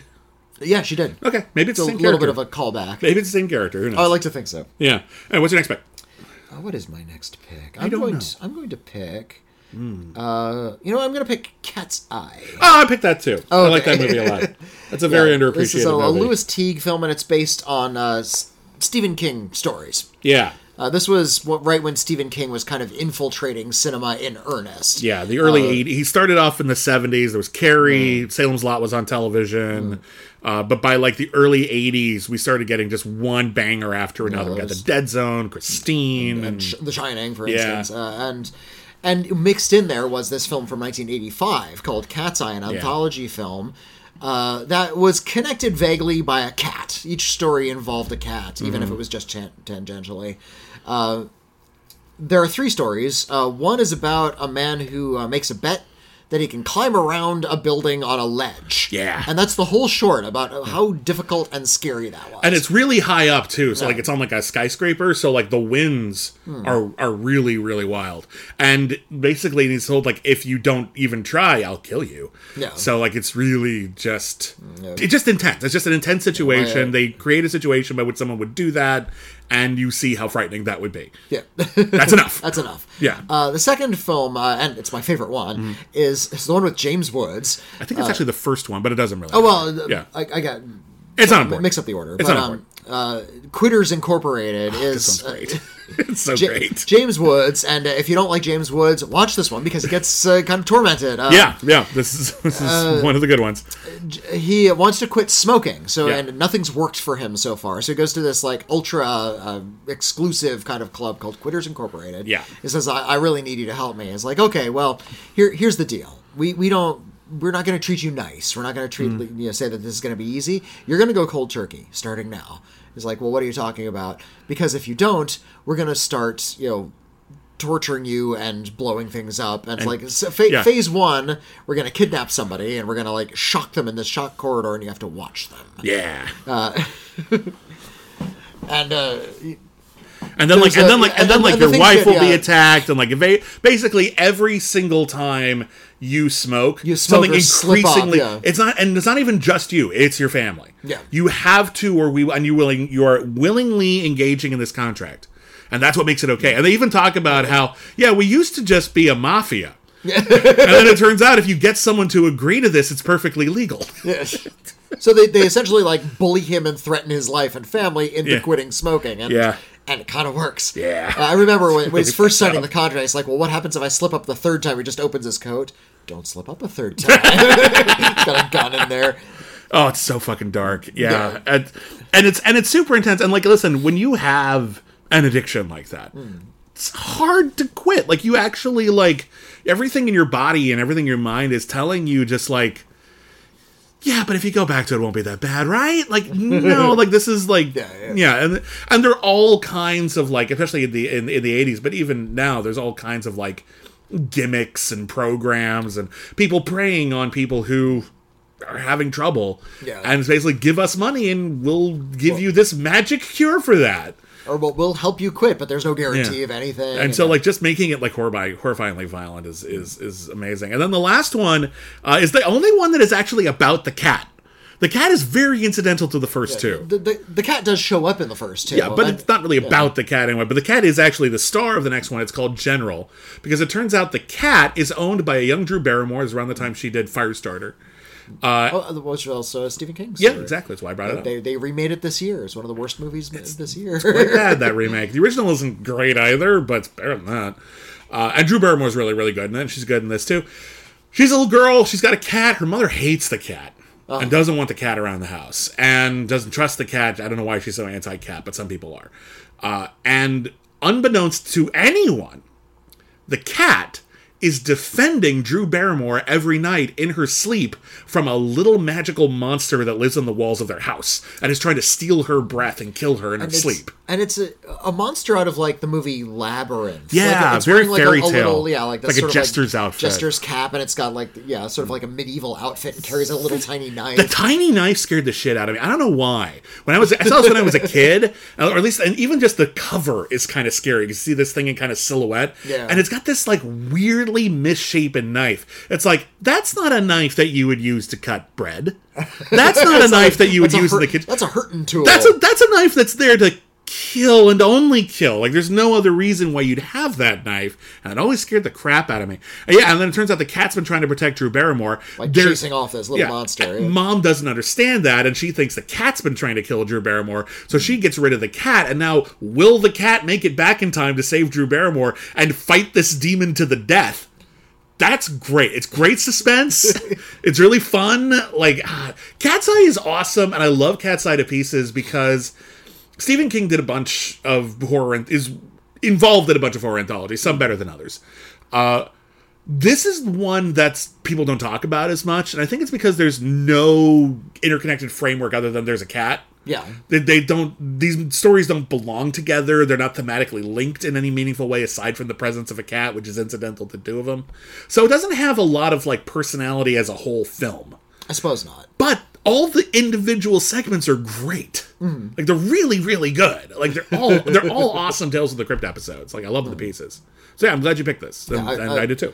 The special effects on the little creature are pretty good because it's an actor in a suit that they used to, like, force perspective and special effects to sort of shrink down. Yeah. And there's a scene where the monster climbs up on Drew Barrymore's chest, like the nightmare in the painting, The Nightmare by John Fuseli, and it pinches her nose. And for some reason, that was what really got me in this movie when I saw it. When I was makes you feel very young. vulnerable. Yeah, you know? like this weird innocent touch is like this weird violation. That's all it would take to kill you if you think about it. Yeah, it's like, that's all it would take? Oh my god. And yeah, something about, like, they actually got her, like, nose to depress as this monster's grabbing her nose. And yeah, just that really terrified me for some reason. Yeah. Say goodbye to your credit card rewards. Greedy corporate mega stores, led by Walmart and Target, are pushing for a law in Congress to take away your hard-earned cash back and travel points to line their pockets. The Durbin-Marshall credit card bill would enact harmful credit card routing mandates that would end credit card rewards as we know it. If you love your credit card rewards, tell your lawmakers, hands off my rewards. Tell them to oppose the Durbin-Marshall credit card bill. Well, speaking of cats, my next pick is a film entirely about cats. Is it Cats? No. That's not. I guess that's kind of an anthology film. You know, I wouldn't fight you if you put that on there. It is kind of a horrifying film. But no, I'm talking about a film I'm very, very fond of, even though it's kind of stupid. Have you ever seen The Uncanny? I haven't seen The Uncanny. The trailer, The Uncanny. The trailer often makes the rounds on, like, the Midnight Circuit because it's a fun trailer. Here's the premise. Peter Cushing, the great Peter Cushing from a lot of many horror movies. He was in Star Wars: A New Hope. He goes to his book publisher and he's very frightened. And he says, I have put together a manifesto. I have come to a conclusion, a secret truth about society that no one wants you to know, and if you don't publish this book, humanity is doomed. And the publisher's like, well, oh my god, you seem very, very serious. Well, what is the book about? Cats are trying to kill us all. You mean like big cats? No, the small ones. Like little They're after us. Cats. They're all after us. They're all trying to kill us. They're trying to make cats like scary. Like you'll go home and you'll look at your cats kind of funny. Like, I don't know. Maybe Buster Jones, but I can't trust Buster Jones. No. Buster Smith. What was the name of that stupid cat? It's Buster. I think it's Buster Jones actually. Is it Buster or Bustifer? It was Bustifer. It was Bustifer? Yeah. Okay. Anyway. The cats and cats have stupid names. Anyway. McCovey! He broke every human law. Literally every human law. McCavity did? According to the song, McCavity has broken literally every human law. So, like, jaywalking, tax evasion. Tax evasion. How does a cat evade taxes? I don't know. He committed regicide. Like, he killed a king at some point. I don't know how he did that. Laws are different, like, from country to country or state Every to state. human law. Like, even the stupid ones. I'm going to turn right on red. No, it's California. Shit, I have to go to a different state and do it. Yeah. Like, that kind of thing. Yeah. Anyway, The Uncanny. Peter Cushing says, I have stories to tell you. All these stories about the cats doing evil things. And it's this guy's trying to, like, steal his mother's fortune, and she's going to live all her money to her cats. Well, the cats won't have any of that. Vengeance. There's one about a woman who she's got, like, a child has come to live with her because her parents died. She doesn't like the child, and she doesn't like the child's cat. But the child finds a book of witchcraft, and that one actually isn't the cat's fault. That's actually the little girl who does that one. I really don't think the cat's really, like, the evil conspirator in that one. Okay. But whatever. Excuse me. And then there's another one about in Hollywood in the 1930s, a horror filmmaker, a horror actor named Valentine Deoth. And you gotta love it. He's played by Donald Pleasence. My name to be Valentine Deoth. Yeah. Well, he's a horror actor, and he's, like, conspiring to kill someone in an on-set accident using all of, like, the ghoulish paraphernalia of his Mad Scientist movie. And, of course, a cat gets involved. The movie is steadfastly determined to make you terrified of the cutest little kitties. It's hard to do, because cats are just cute little animals. Cats are cute. It's actually pretty hard to make cats look sinister on camera. People try. It's happened, but I think Pet Sematary did the best job of it, probably. Yeah. It's pronounced Cemetery. Shut up. Anyway, I gotta tell you something. Stephen King, when he wrote that novel, Pet Sematary, Cemetery, he misspelled cemetery on purpose, because the whole idea is the whole point is, like, it's a bunch of kids made the sign for the pet cemetery, because it's where they buried their pets, and the kids didn't know how to spell, and they spelled it with, like, an S and an extra A, and I have never been able to spell cemetery correctly the first time. Because of that. Yeah. I get there eventually, but I always accidentally spell it the Stephen King way first. I'm still mad about that. And if I ever get a chance to talk to Stephen King, I'm going to tell him. It begins with a C, and the rest, and all the vowels are E's. That's I know. All you need to know. It's so simple, right? But it's just permanently emblazoned in my brain. It's like branded in there. Anyway, The Uncanny is... You got to give it credit for just having a premise, like a huge premise. Like, it's not just like we had a bunch of British horror stories we wanted to put together, and we had a bunch of British actors. Like, no. We're trying to sell you on something. We're trying to do for cats what Jaws did for the beach. And they fail, because cats are very, very cute. But it's a novel film. It's a fun film. And I think it stands out in a way that even some arguably better horror anthologies don't. Okay. Because they're good, but they don't really stand out very much. In this one, at least, you'll remember the cat one. But it's fun. It's fun watch. It occurs to me there aren't too many features about cats, and I think it's because cats are difficult to train. That's true. As actors, they're very difficult. They're not. You're not going to find too many good cat actors. Plenty of good dog actors who have long careers in Hollywood. There's a fair number of animated films, Gay Paris, The Aristocats, that kind of thing. But hi, Luca. Oh, we're talking about cats and the cat shows. Buddy, Luca wants to show up and talk about cats. So you like The Uncanny? Does it uncover your evil plot to kill everybody? It does. Oh, that's not good. Between The Uncanny and Cat's Eye, and there's also a short in Tales from the Dark Side in the movie, which isn't on my list. And that short's based on a Stephen King story. Yeah, about William Hickey, plays this old millionaire in a mansion who hires a hitman. Played by Buster Poindexter to assassinate a cat in his house. And it doesn't go well for Buster Poindexter. Oh my god, there's one image, two, I guess, technically, in that short, which is called Cat from Hell. There's two images in that are so fucked up and gross. The one right at the end. Oh my god, and it's absurd, really, but it's also just like because it's something physical. You just, in your heart of hearts, you can kind of tell what that would probably feel like, and it would just be the most awful thing ever. Gives new meaning to the oh no, a hairball. But maybe cats do well in short, like anthology shorts, because you don't have to deal with the cat too much. It's like you can tell a short story with a cat. It's difficult to tell a feature about a cat. Yeah. Well, what's your next pick? Let's see. I'm going to stick with Stephen King. Oh, okay. I'm going to go with Creepshow. Creepshow. I like Creepshow. I really like Creepshow. All right. I was almost going to pick this as my number one. It was between this and one other, and in a blink of an eye, I might have just switched. Honestly, if you hadn't picked this now, I might have still gone with it. I hadn't. Finally decided. Still in the back of my head. I have time. I could maybe switch it up, but it's brilliant, and it's on my list. Excuse me. You see, what are you doing? I was just sitting here, and he reached up and he kind of nipped my finger. Oh, we have uncovered his secret plot. He's trying to bite me. Luca, why are you biting me? I'm going to give him treats so that he'll be sated. Well, let me tell you. Here, my cat lord. While you're doing that, I can tell you about Creepshow. Creepshow is a George Romero movie, and it was made in the early '80s, prior to the HBO Tales from the Crypt movie, but it was very openly inspired by those old EC horror comics. I think those EC horror comics just warped a whole generation of readers. I remember when.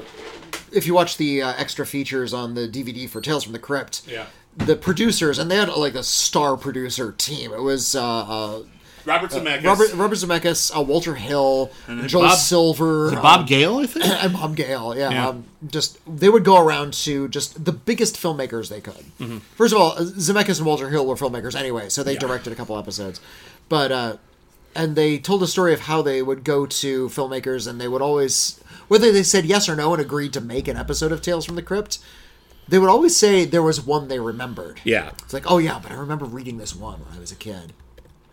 They went to Scorsese and asked Scorsese, would you like to do an episode of Tales from the Crypt? He said, no, that's not my thing. I don't do the supernatural stuff. He doesn't have supernatural movies. Like the closest he gets is the Last Temptation of Christ. And so he says, thank you for coming in. I'm not going to do Tales from the Crypt. And they were walking out, and then he shouted after them. But there was this one story I remember as a kid. Stephen King clearly had a lot of those, and he wanted to make an anthology film that was very much inspired by those. He and George Romero. Yeah.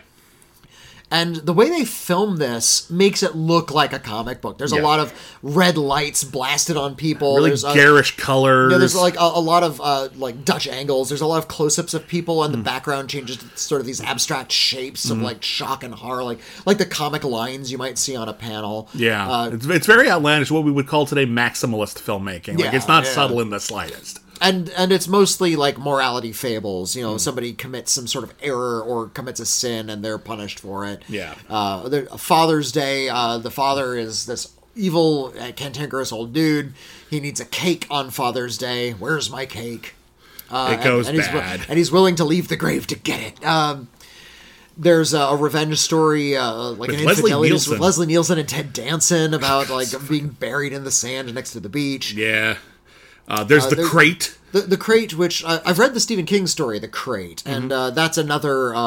It's Hal Holbrook. Yeah. He has a wife he hates, played by Adrienne Barbeau again. Oh, here we go. She's back, and wouldn't you know it? About the same time, he finds this mysterious crate. I think it's in a school. Yeah, he works at a school. I think he's like in the archaeology or anthropology department, and someone sends him a mysterious crate. And if you open it, there's some kind of creature inside that like drags you in and kills you. Yeah, and it just sort of stays in there. And he gets it in his head. Well, I could use this to kill my wife, and it's a little predictable, but it's a very creepy monster and very effective. There's one that Stephen King stars in. That's right. What is Gordy? The Lonesome Death of Jordy Verrill. Jordy, yeah. Jody or Jordy, I forget. It's a more or less a one man show. Comet. He's this sort of ignorant hayseed kind of a character, and he's wearing Comet overalls like crash lands at his farm, and he touches it like you do, like in the Blob. He does like the first thing you do is, I better touch this. And he burns his fingers, and when he looks at the burn, little like green pods are growing where he burned himself, like a moss. And all of a sudden he starts like, it's too hot. He pours water on it, and it cracks open, and all the glop inside pours out. Yeah, and he starts turning gradually into kind of a Swamp Thing moss monster. And Stephen King isn't a great actor.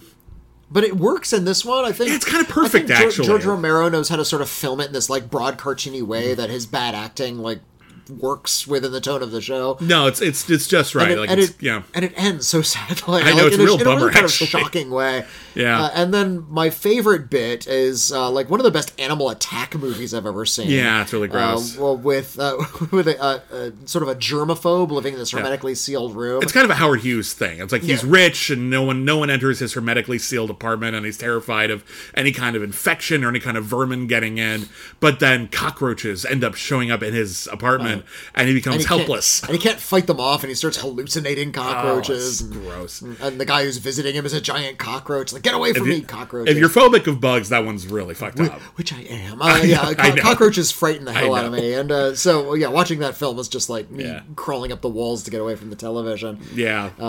Which makes it effective. Yeah. It also has, Creepshow, a pretty damn good framing device, actually, because it's about a kid who's reading EC-type comics, and his dad disapproves. Yeah. And he's like, I need to get these horrible comics away from him. And he takes the kid's comic away. And these are all like the stories that he like rips up the comic, and these are all on the pages of the comic. And then the conclusion, which I won't ruin for you because it's great, ties the comic back in together and is really kind of creepy. Creepshow led to 2 sequels. The first one is Creepshow 2, came out a few years later, still in the 80s. Bit of a mixed bag.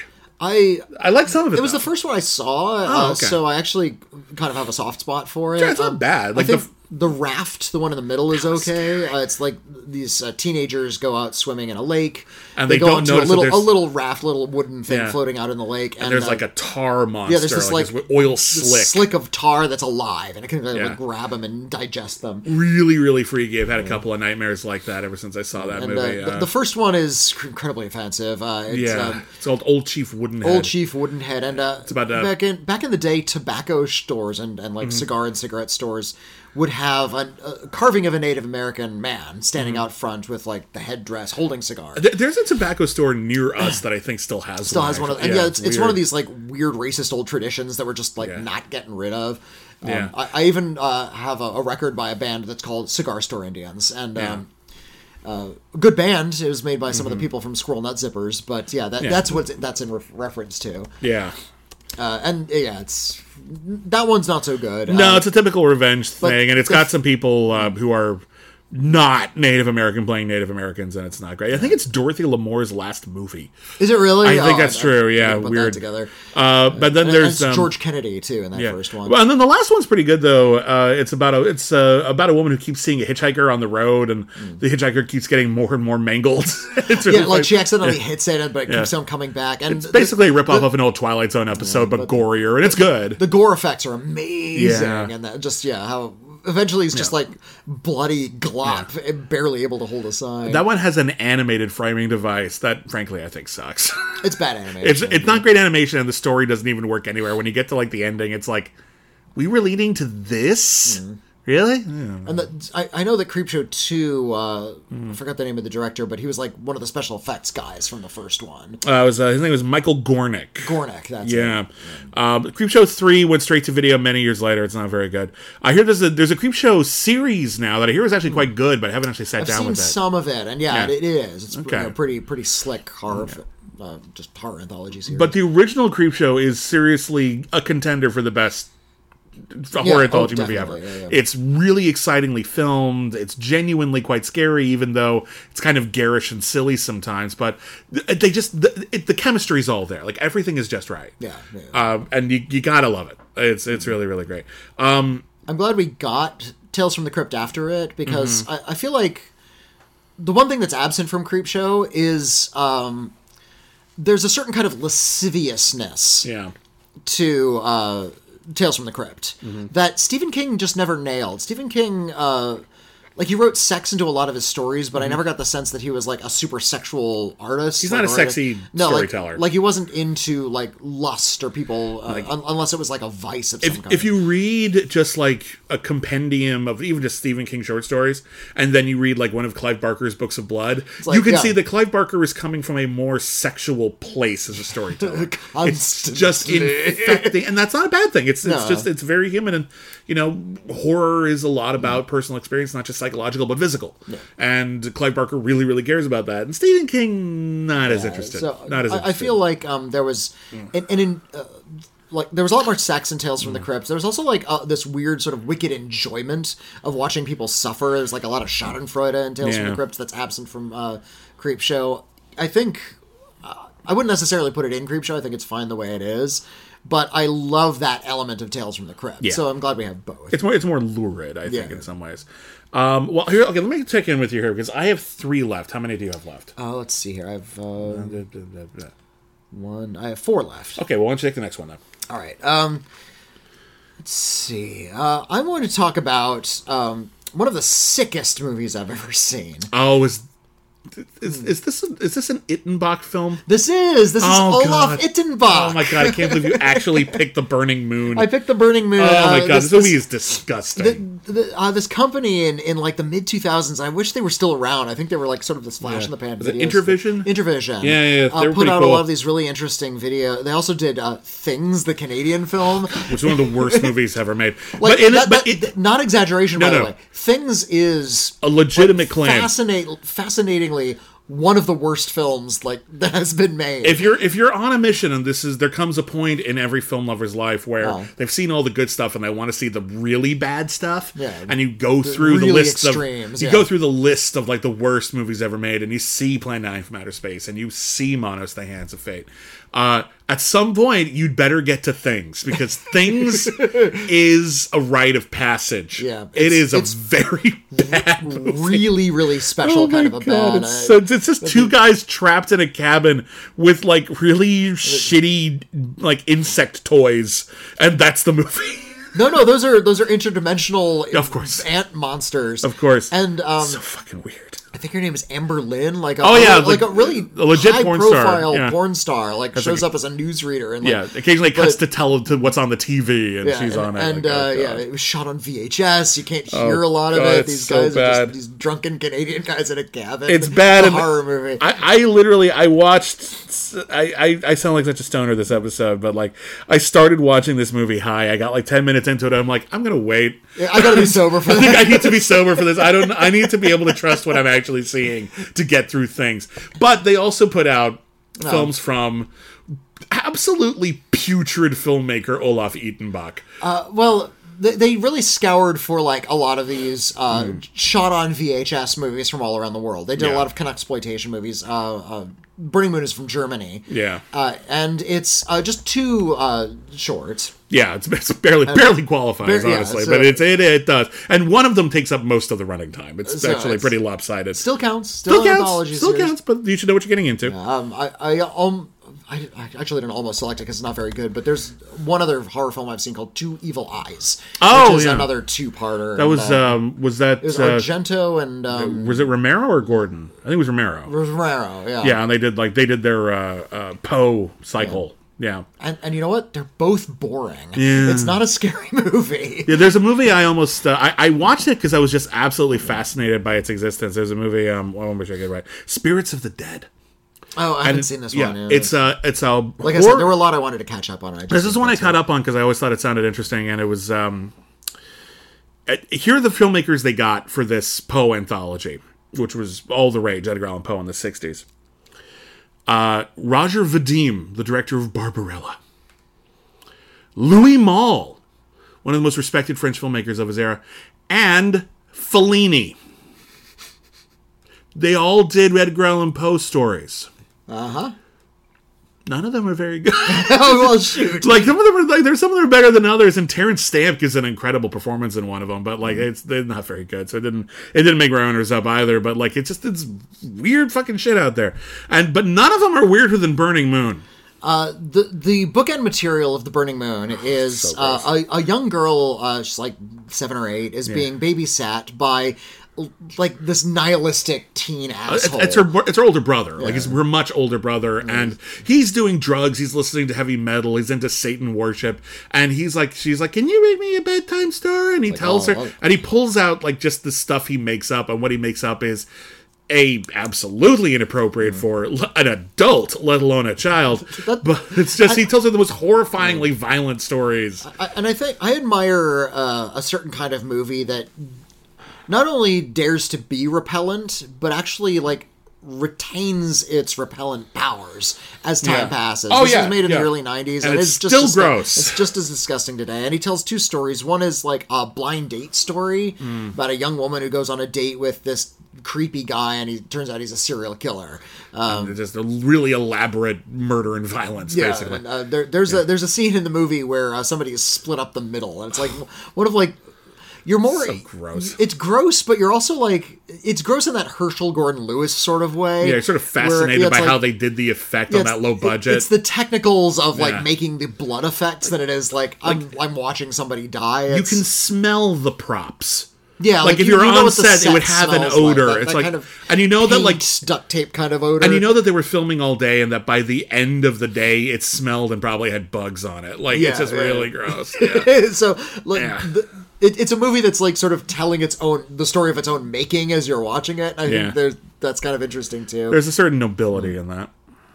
And then there's a second short about just a monstrous priest. And then that priest goes to hell. Yeah. Does these horrible things and then goes to hell and is tortured in hell. And then like a lot of it is just, here's what it would be like to be gruesomely, viscerally tortured in hell. Yeah.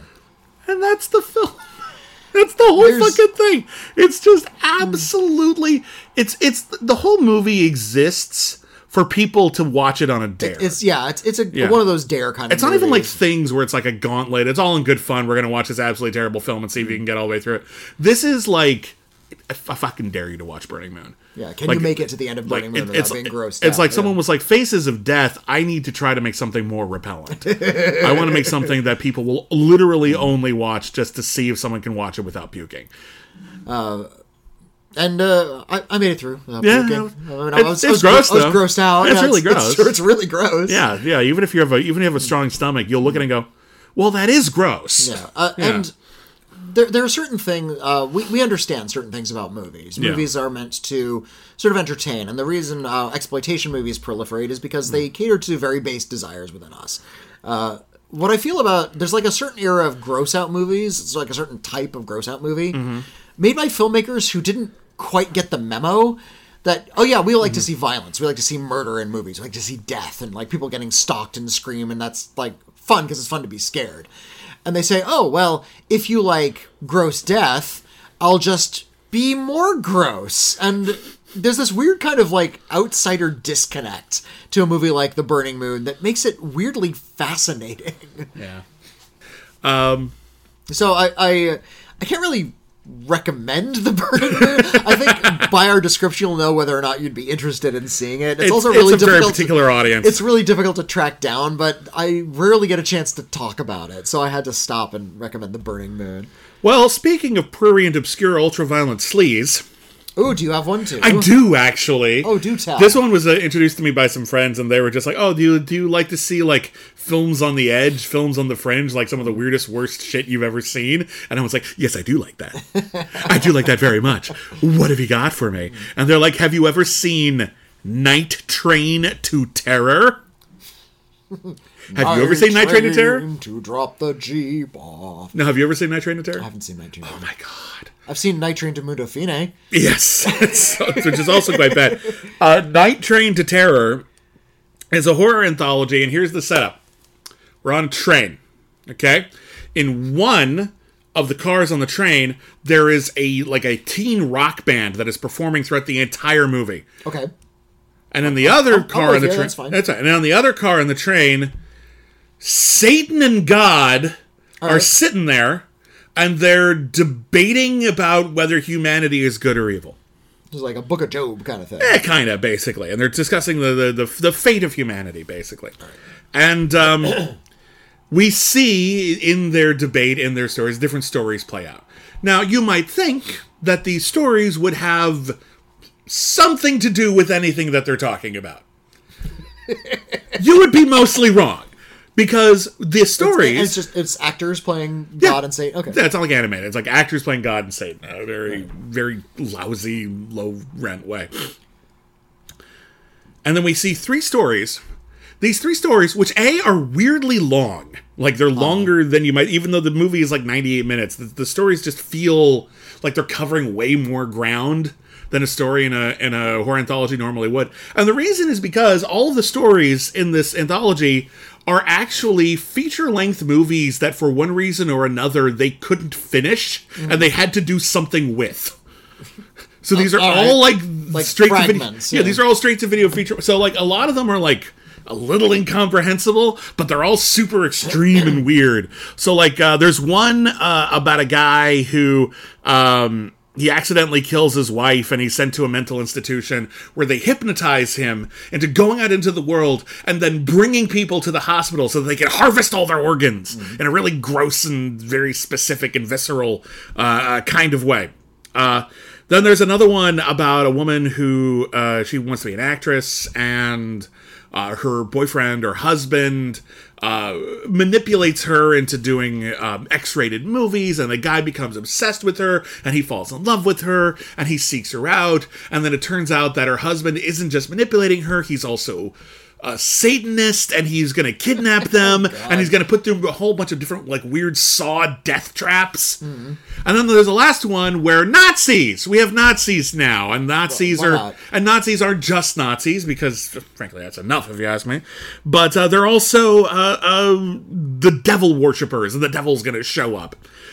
Every single installment of this thing is hallucinatorily hard to follow in some regards, but very striking though. And here's the thing: it's weirdly absorbing in how like just absolutely in your face and intense all these things are, and they're like desperately trying to keep your attention, and it's hard to keep up sometimes. And then we just cut back to this like fun teen rock band in a train, and then God's just like, oh, it is a hell of a story when they like took all that guy's organs out. That's fucked up, Satan. And then it all leads to, like, this stupid-ass image. Normally, when we review a film like this, we talk about the stuff that happens in it. I can't really tell you everything that happens in Night Train to Terror. It's a film that defies conversation.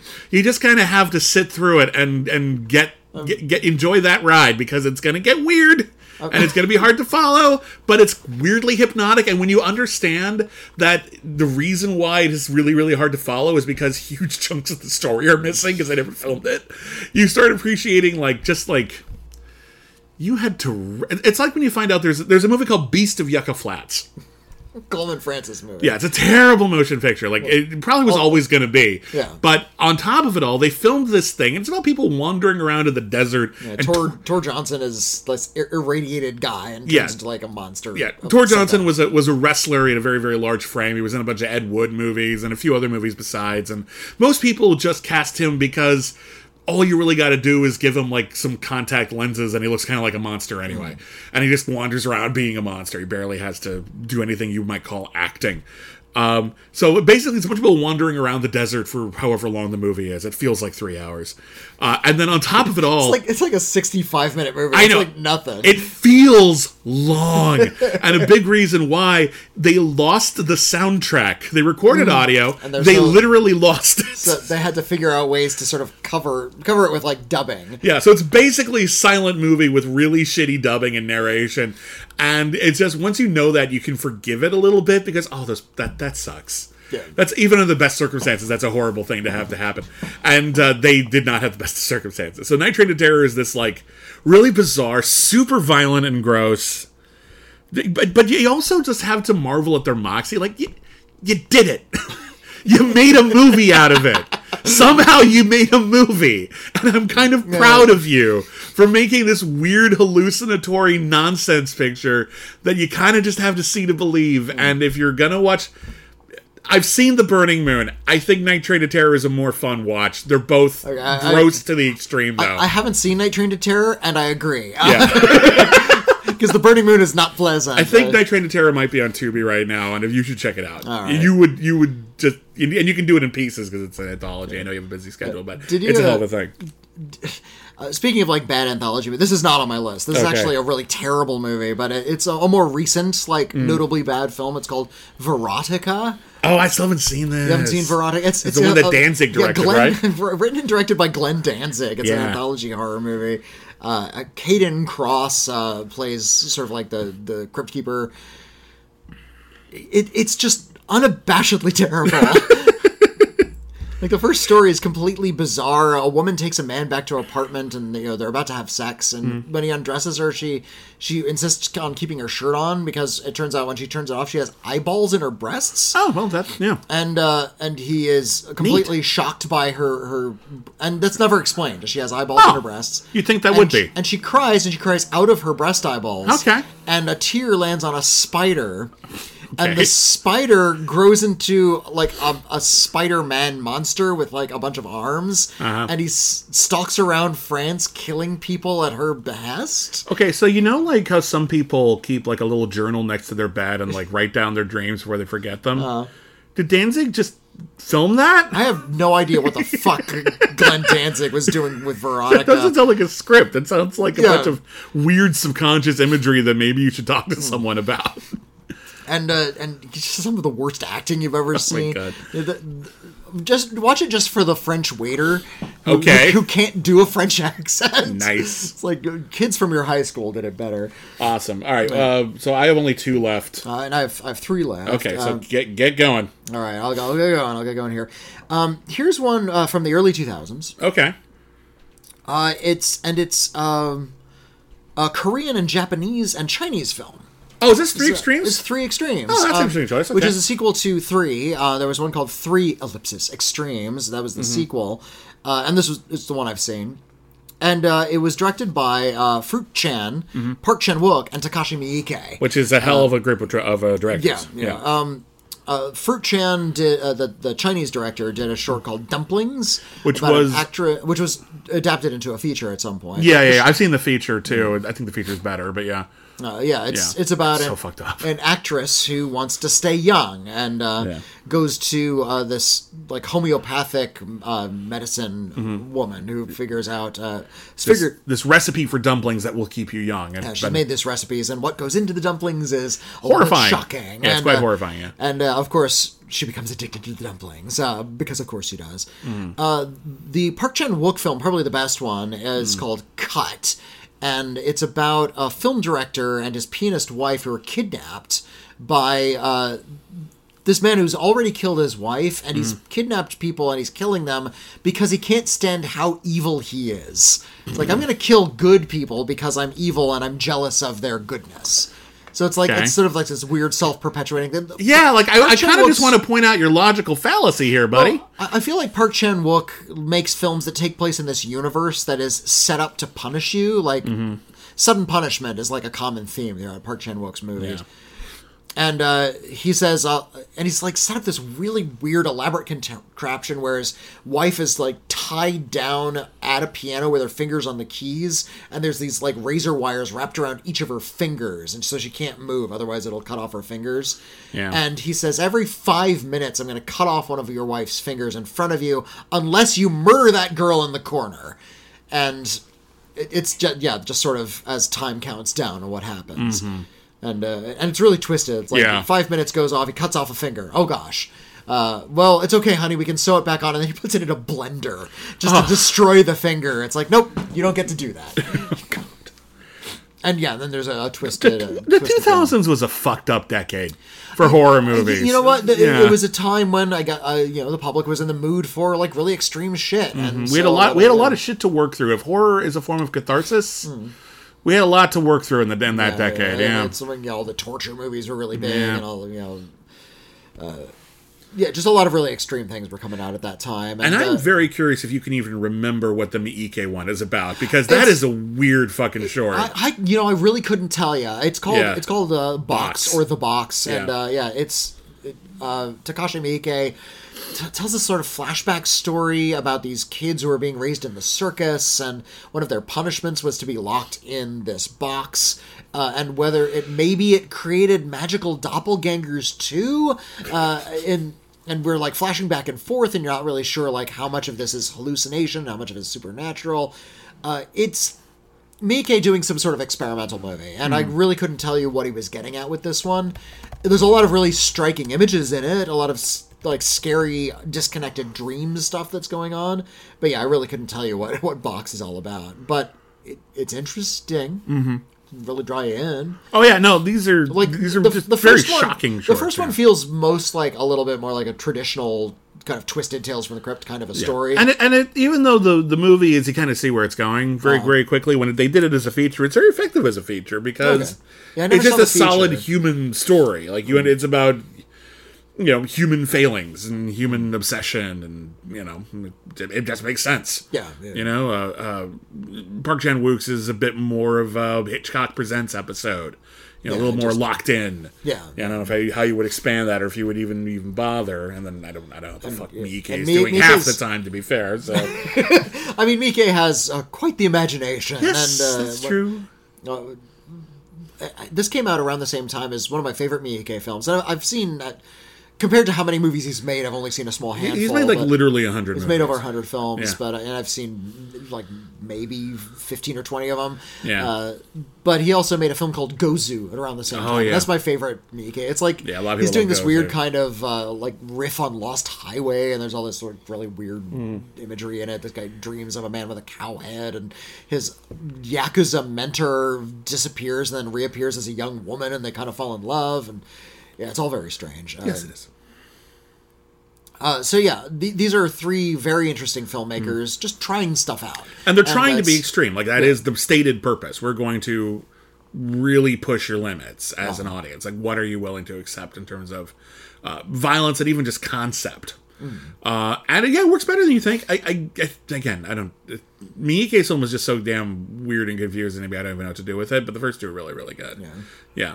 And you have two more, so why don't you just take the next one? My next one, and I bet this isn't on your list. This is one I got to see like when I was in college as like part of the student film program. Okay. And it's like I hadn't heard of this movie, and it's a British anthology film from the 70s. Okay. And it's called Asylum. You know what? I almost watched that for this. Oh, I love Asylum. Yeah, because that's an Amicus movie, right? It's another Amicus film. I had a choice between watching that and Dr. Terror's House of Horrors. Okay. Which also has Peter Cushing. Which is also Peter Cushing. It's also like a prominent film of that era. And a lot of people consider it like one of the films that like started that wave. So I thought, I'll watch that for historical significance. It's not that great. Well, that's too bad. It's fine. It's not great. Yeah. Asylum is, and it also has Peter Cushing. He was. I'm convinced there are like 6 or 7 Peter Cushings, and they all just sort of split screen time between them. Okay. But the framing device is, this is an insane asylum, and we're going to take you from cell to cell and tell you the stories of these mad people who tell the story of how they got here. Right. 2 really notable stories. One is a man has decided to. I guess the story is told by the woman who was having an affair with a man who murdered his wife. And she learned what happened, and that's what really terrified her. And so it's a story about how this man is plotting to kill his wife, and it's like, very much like The Crate. Like, there's a lot of hate and animosity. Yeah. And he ends up just killing her, and of course, when you kill a person, you want to get away with it. Oh, yeah. So disposing of a body is a big problem. Sure. You have to make your choices. Yeah, and so he decides to sneak out the body in pieces. So he cuts popular technique in movies. I've seen it. What? In movies. Right? What? So he cuts up the wife and then wraps like each individual piece in like butcher paper and tied with string. So it looks like a bunch of cuts of meat. And the idea is he's going to start sneaking these things out. And then the pieces come to life. Start rolling around. It's pretty creepy. Awesome. Yeah. You'll see the poster. There's this like face wrapped in brown paper with a string around it. It's from that story. Okay, cool. There's another story that is kind of forgettable. Is murder. Let me look up some of the details because I like the setup because it's actually kind of spooky haunted house. A lot of lightning. And then there's one about a tailor who's like really hypnotized by like the fabric he's working on. Okay. And has like visions of dead people. There's another one where a mad scientist has convinced himself that he's able to transfer his consciousness into miniature robots with human heads. Okay. And that's when they really get to crack out their really cracking special effects. I can't wait. It's actually really like stodgy and awful looking. I'm sure it is. But there's a certain kind of low budget charm to bad special effects. Yes. That, they're inviting you to use your imagination a little bit, and there's something very, very campfire story about that. Like, I need your help, audience. Yeah. It's like, I need you to clap in order to save Tinkerbell, like that kind of thing. I need you to clap in order for this robot to be scary. These robots are alive. Yeah. There's like when you watch a Rob Zombie movie. Yeah. He doesn't use like state of the art special effects. I think Rob Zombie, that is, finds a serial killer who puts on a rubber Halloween mask. In order to scare you, is scarier than the mask. Yes. He's not trying to make the mask sort of the object of fear. It's the idea that someone would think that this unscary thing is scary because that means they're ready to kill you. It's like part of a ritual rather than you actually... That, if that makes any sense. It does, yeah. And I feel like that's something that's going on with something like Asylum. We're putting on the cheap thing, but there's like something really insidious. We're so aware of the trappings of horror that we sometimes forget that the reason why that's supposed to be scary is something human. And the idea that someone who wants to murder you feels the need to put on like a weird mask because that allows them to disassociate, or because they think it'll freak you out, or even just to be just kind of make some kind of weird statement. It's something just like, yeah, you're not just killing me, you thought this out, and I don't like that. That's not good. That doesn't bode well for me tonight. That's not good. And I forgot there's a short with Charlotte Rampling and Britt Eklund. Ooh. And it's about an addict who keeps on seeing like this hallucinatory version of her friend, or maybe her friend is really there, but you can't tell because of the addiction. And and it has, actual identities of these characters is revealed in it, but it's young Charlotte Rampling and Britt Eklund and that interesting cast. That's cool. Yeah. The Taylor one is the one with Peter Cushing in it. Herbert Lom plays the mad scientist from the Pink Panther movies, who thinks he can put his brain into the dolls. Nice. Herbert Lom may be one of cinema's great maniacs in the Dreyfus character. Yeah. No, watching him the first couple of Pink Panther movies where he's just trying to keep his sanity while Peter Sellers is driving him slowly mad. And then at the next couple of Pink Panther movies where he has long since given up on trying to keep his sanity and he's literally like trying to take over the world. It's a weirdly satisfying character arc. It's really believable. So yeah, no, Amicus has always been Amicus and Hammer actually are there these incredibly like prolific horror studios, and I've seen more than probably a lot of people, but by my estimation, embarrassingly few films from Age. And I've always trying to catch up a bit, but there's just so much, and I never quite know where to start. And I tried to watch a few Amicus movies because this is what they were famous for. This is what they did. They did horror anthologies, and I like the ones I saw. The only one that made my list was one that I'd already seen, which is Tales from the Crypt. There was a sequel to Tales from the Crypt called Vault of Horror, which is also quite good, but not as consistent as Tales from the Crypt. But it's good, and if you've seen Tales from the Crypt, you should check it out. My second to last pick, and this one, my number one, and Creepshow. We're all like vying for my number one. Okay. And depending on my mood, they might switch. But this one is it's not the first horror anthology by any stretch, but it's probably the earliest one that's making any of our lists, and it's Dead of Night. Which one is Dead of Night? Dead of Night is a 1945 film from a bunch of different directors. Alberto Cavalcanti, Charles Crichton, Robert Hamer, and Basil Dearden. Oh, no, I like Basil Dearden. And a lot of British films on this list. It's true. I don't know why. It's a very British genre, I suppose. But it's a really, really, really great horror anthology, and it's also a really, really great framing device. A guy goes on a vacation to the country, and he goes to this sort of a bed and breakfast, and everyone's sort of milling about there. And he goes in and says, "Whoa, deja vu." And they're like, "Really? Yeah, I've been here before, and you were there, and you were there, and you were there, and I don't know what happens, but it's not going to be good. Something bad is going to happen, and I don't know what." And then everyone in like the bed and breakfast starts talking about how Oh, you're having some kind of psychic premonition. You know, I believe in the supernatural. Something supernatural happened to me once. And then they tell a story. Okay. About something that happened to them. Some of the stories are really, really fucking great. There's a creepy story about, sort of a room for one more, kind of like hearse conductor, I think. There's one about a creepy haunted mirror that someone's obsessed with, and that's really, really scary. There's one about a young girl who's at a big Christmas party, and she meets a friend at the Christmas party, and she doesn't have anyone else to talk to, and they get very, very close, and she doesn't realize she might be talking to a ghost. Oh, God. And then there's a stupid one about golfers. There's one to the story here that's totally different from all the other ones. It's not a bad story in and of itself, but the other ones are, if not scary, at least kind of spooky. Oh. You know, like sort of like the Christmas story isn't like terrifying, but it's a Christmas ghost story in the old-fashioned vein, you know, the veil has been lifted, and that's kind of ominous and macabre. And then there's a story about like two golfers, and they're like played by Basil Radford and Naunton Wayne from The Lady Vanishes. They were this kind of like comedy duo of like kind of foppish British men. And they're golfers, and then like one of them dies and haunts the other golfer in a very wacky comedy way.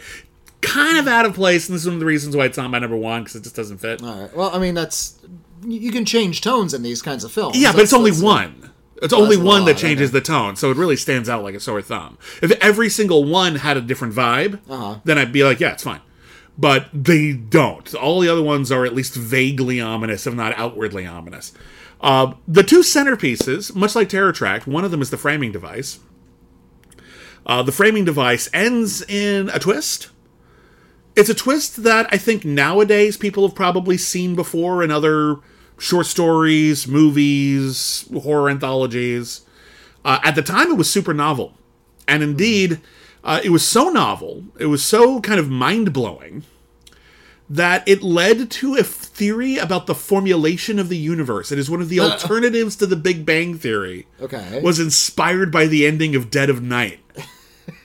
Which is really fucking cool. It's not a particularly widely believed theory, but it is a theory that is out there and had some traction, and I think that's an interesting bit of trivia. The part that everyone remembers, though, is the part with Michael Redgrave and the haunted ventriloquist doll.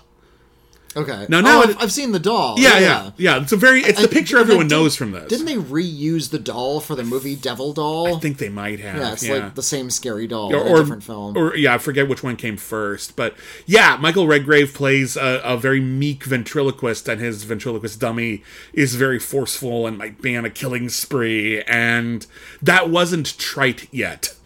Like, nowadays, that's been done to death. And been done very, very well in everything from magic to Child's Play. Devil Doll was 64. Okay, so there was been 2 decades earlier was Dead of Night. But Michael Redgrave, who, if you're not familiar with Michael Redgrave, wonderful performer, soft-spoken, but very, very handsome and charming. He was also in The Lady Vanishes, like Naunton and Wayne. He was in The Importance of Being Earnest. Just a wonderfully funny, affable performer, and he's fucking terrifying in this. Like, he's genuinely, truly terrifying, giving a terrifying and terrified performance in this sequence. This sequence is the huge standout, but the whole thing is quite good. And again, even the golfing episode is good. It just doesn't quite fit the tone. And then you have that awesome ending that just sort of blows your fucking mind. And if you see it when you're young enough and you haven't been exposed to that kind of a twist before, it'll really get you. Nice. A lot of the horror anthologies that we watch today are basically going with the Dead of Night framework. It's very formative to the genre. Anyway, it's wonderful. It's spooky. It's got everything, and it holds up really good. Like, some of the older horror movies just aren't as scary as they were at the time. Sensibilities change, but in just a good old fashioned like spooky ghost story kind of way, Dead of Night really holds up really, really great, and I love it to pieces. All right, and what's your number one? My number one is... I'm very curious. Like, what did you do? Not a cinema classic. Came out in 1964. Okay. And it was part of a rather interesting little miniature wave of Edgar Allan Poe adaptations. Oh, okay. That came out of American International Pictures. Okay. They all starred Vincent Price. Okay. Of course they did. This one also stars Peter Lorre, and it's called Tales of Terror. I actually haven't seen this one. Oh, it's weird. I've seen most of those Poe cycles, but yeah. Yeah. The 3 story, and they're all based on Poe stories. Kind of. These were very, very loose stories. Like, they would use the title of one Poe story, but it would actually be the story from a different Poe story. There were so many adaptations of Poe stories, especially from American International. Like, Corman made this his whole bread and butter throughout the entire 60s, that they pretty quickly ran through the ones that easily adapt to film. Yeah, like Fall of the House of Usher is one of them. Pit and the Pendulum is Mask of the Red Death, and even that one they had to throw in Hop Frog. Yeah, like, in addition, just to sort of pad it out. Just to pad it out. Yeah, not all of Poe's stories are cinematic. Yeah. And some of them are actually, like I mentioned in that sort of bougie Spirits of the Dead horror anthology I was telling you about, those are not cinematic stories. Those are actually very dull for the most part. So tell me, what tales make it into the Tales of Terror? Morella is one of the tales. Okay. And that's young woman goes to whose mother is dead, goes to find her father. Her father's like, no, I hate you. I don't like you as my child because you killed your mother in childbirth. Wouldn't you know it? The mother comes back to life and takes the life of the daughter, and they kind of like have this weird sort of like switch back and forth where one becomes like a dead body and the other one becomes a ghost. And it doesn't make a whole lot of sense, but I appreciate kind of how just sort of how broad and open these movies are and how well they deal with sort of like this like Saturday afternoon, almost kid-friendly sensibility. Something like Tales of Terror gives me like a very William Castle vibe. This very playful sense of horror.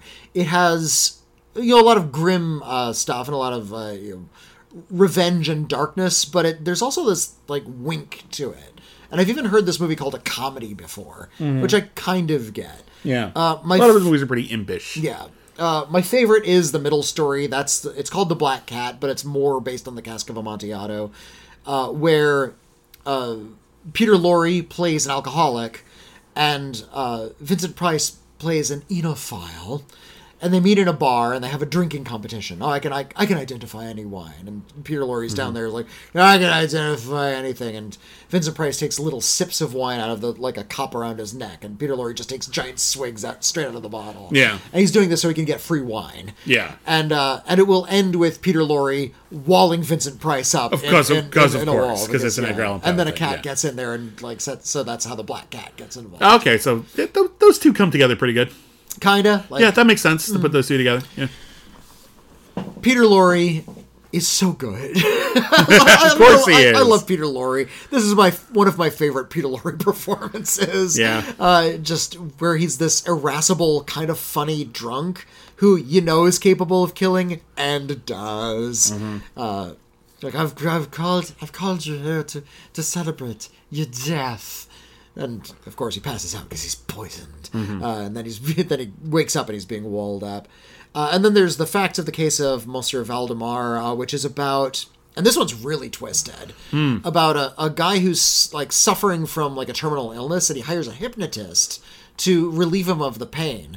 The hypnotist, it turns out, is like this demonic dude who hypnotizes him and puts him in this like halfway into a hell dimension. Oh. Where he's gonna live, but he's being tortured eternally.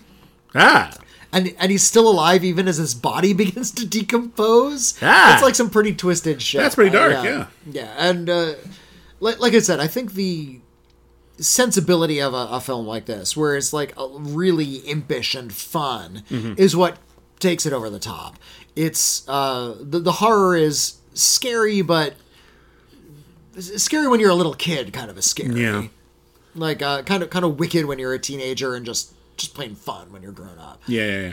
And I feel like it represents this certain kind of era of B filmmaking when it was at least making gestures towards being classy. Yeah, because these are period pieces. These are period pieces. They're based on literature, but they're just as sleazy as anything that was coming out at the time. Yeah, making for this really bizarre mixture of the high and the low. Yeah, which makes it, to me, makes it a lot more compelling. I love a lot of those films. I'm not all of them, but I would argue that Mask of the Red Death, Pit and the Pendulum, Tomb of Ligeia. There's some really, really great Poe adaptations from Corman, who is typically considered to be a very bad director. Yeah, but he for some reason, when you give him Poe and he's good, I don't know what happened. He's weird. A better producer than he is a filmmaker. He's made some legit good movies. Yeah. 3 or 4 out of the hundreds he made. But, yeah, still. After all that time, he better accidentally make some good ones. He made The Gunslinger, the one with Beverly Garland. I like that movie. I mean, it's cheap. It's terrible. It's terrible, but Beverly Garland is good. No, it's watchable. And here's the deal: the problems with that movie are not the story. It's not even the actors. It's just the sort of baseline incompetence. Like, it's just sort of like this wonderful tracking shot through this like old western town, which is clearly a repurposed set. Yeah. And we pan over to the alleyway, and there's 2 guys just sitting there still on horses, and the camera keeps moving, and that's like then they heard their cue, so that then they start walking. They were supposed to be walking the whole time. Yeah, it's really funny. Like there's like things like that are all throughout it. Yeah. But if you can look past those imperfections, it's actually like an actually pretty progressive story being told, and Beverly Garland is actually a really great action hero, and there's good stuff in there. So I can see through some of the din. I really can. So I haven't seen that one. I need to, I guess. Well, I was just looking at the cast of Tales of Terror. Yeah. And the cop in The Black Cat was played by an actor named Lenny Weinrib. How do I know that? You know Lenny Weinrib. How do I know Lenny He played the voice of Scrappy Doo. Oh, I have mixed feelings about that information. He was also on HR Puffin stuff. He played a lot of the voices in that Batman animated series we did. Yeah. Well, good for him. That's awesome. That's cool. Well, my last pick. Here's the thing about pretty much every movie we've talked about so far. There's not much of a point to most of them. It's basically just, like we're all going to like sit around a campfire and share ghost stories, basically. And that's enough. That's the excuse for why we're here. We're here to tell you scary stories. And that's enough for most horror anthology movies, and that's all they really need. I'm not pretending that they need more than that. But my pick for the best horror anthology ever actually does have a point. There actually is like a legitimate reason for us to be here. Not just the framing device, but it's actually like centering around a salient theme that it's actually trying to make a larger, more coherent point. And I'm talking about Rusty Cundiff's Tales from the Hood. I considered putting this on. I love this movie. The original Tales from the Hood, I actually haven't seen the sequels. The original Tales from the Hood, it was marketed when it came out as a broad comedy. Yeah, it was the sort of B-movie blaxploitation version of Tales from the Crypt. Yeah, and hence the title. And like the commercials would have you believe this is a wacky comedy, and then people saw it and they didn't think it was very funny, and the word of mouth was really, really terrible. And I didn't end up seeing it for quite a few years. And then when I finally saw it, I was like, oh, this is not a comedy. This is actually a serious horror movie with a mean-spirited sense of humor to it. But this is a serious work of horror. And all of the installments are really good, and they're really pointed, and this is a horror classic that people don't talk about enough. And fortunately, I think in recent years, since it was able to get some sequels out, and it's got some clout to it, I think the tide has turned, but I'm here to say I really do think this is arguably the best horror anthology film ever. You put it at number 1, so let's hear it. All right, so Tales from the Hood, the overarching story is a bunch of guys who are trying to, I think they're seeking drugs, and they end up breaking into a funeral home. And the funeral home is... I think they're on the run, aren't they? They're on the run or something like that, but like they break into a funeral home, and the funeral home is run by the great Clarence Williams III. Who proceeds to tell them stories about the various people who are dead there. Yeah. And it seems like it's going to be cautionary tales in a very scare film kind of way. But these are actually pretty nuanced thematically stories.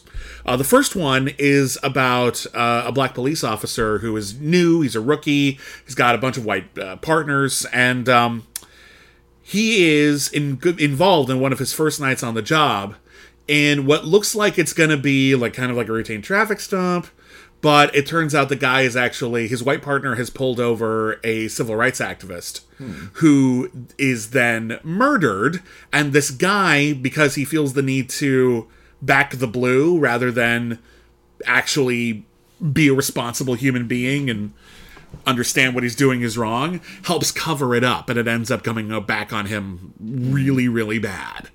And that one's just really, sadly, super relevant still to this day, and it's very, very effective. There's another one called Boys Do Get Bruised. And this is a story about a young boy at a new school, and his teacher begins to suspect that he might be in an abusive household. But nobody believes that he's actually has an abusive father, because his father is played by David Alan Grier. David Alan Grier, who's a comedian. He's a comedian, and he's considered to be just a very family-friendly type of presence as a comedian. And he's a great comedian. I think he's very, very funny. He was... this was very against type for David Alan Grier at the time, that David Alan Grier would be a terrifying father figure in a horror movie. Didn't this... David Alan Grier was one of the stars of In Living Color, which is a very important sketch comedy show. He was in In Living Color. He was in the original Jumanji. He was a pretty big name for a while there, and he'd been in sort of in movies in and out for a while. He had some really funny bits in Amazon Women on the Moon. But yeah, so here it's just casting this incredibly very funny bit in Amazon Women on the Moon. Right, yeah. But here it's basically he's the most terrifying character in a horror movie, and it doesn't go exactly where you think that's gonna go, and where it goes is a really gruesome visual that will really stick with you, and it's really excellent. The next one is called KKK Comeuppance, and it is about a racist senator who is living in one of those like big, one of the big houses in the South that has a lot of history to it, like not good history. A lot of history to it. Yeah, which is a nice way of saying horrifyingly racist crimes occurred there through people who were abused through slavery, and he gets his comeuppance. Neither of us picked in our list a very famous horror anthology called Trilogy of Terror. Yeah, well, because apart from the doll, it's actually not a good movie. And the doll has some racist connotations to it, and this is Rusty Cundiff trying to take that image back and actually trying to turn it into something that is more politically thoughtful.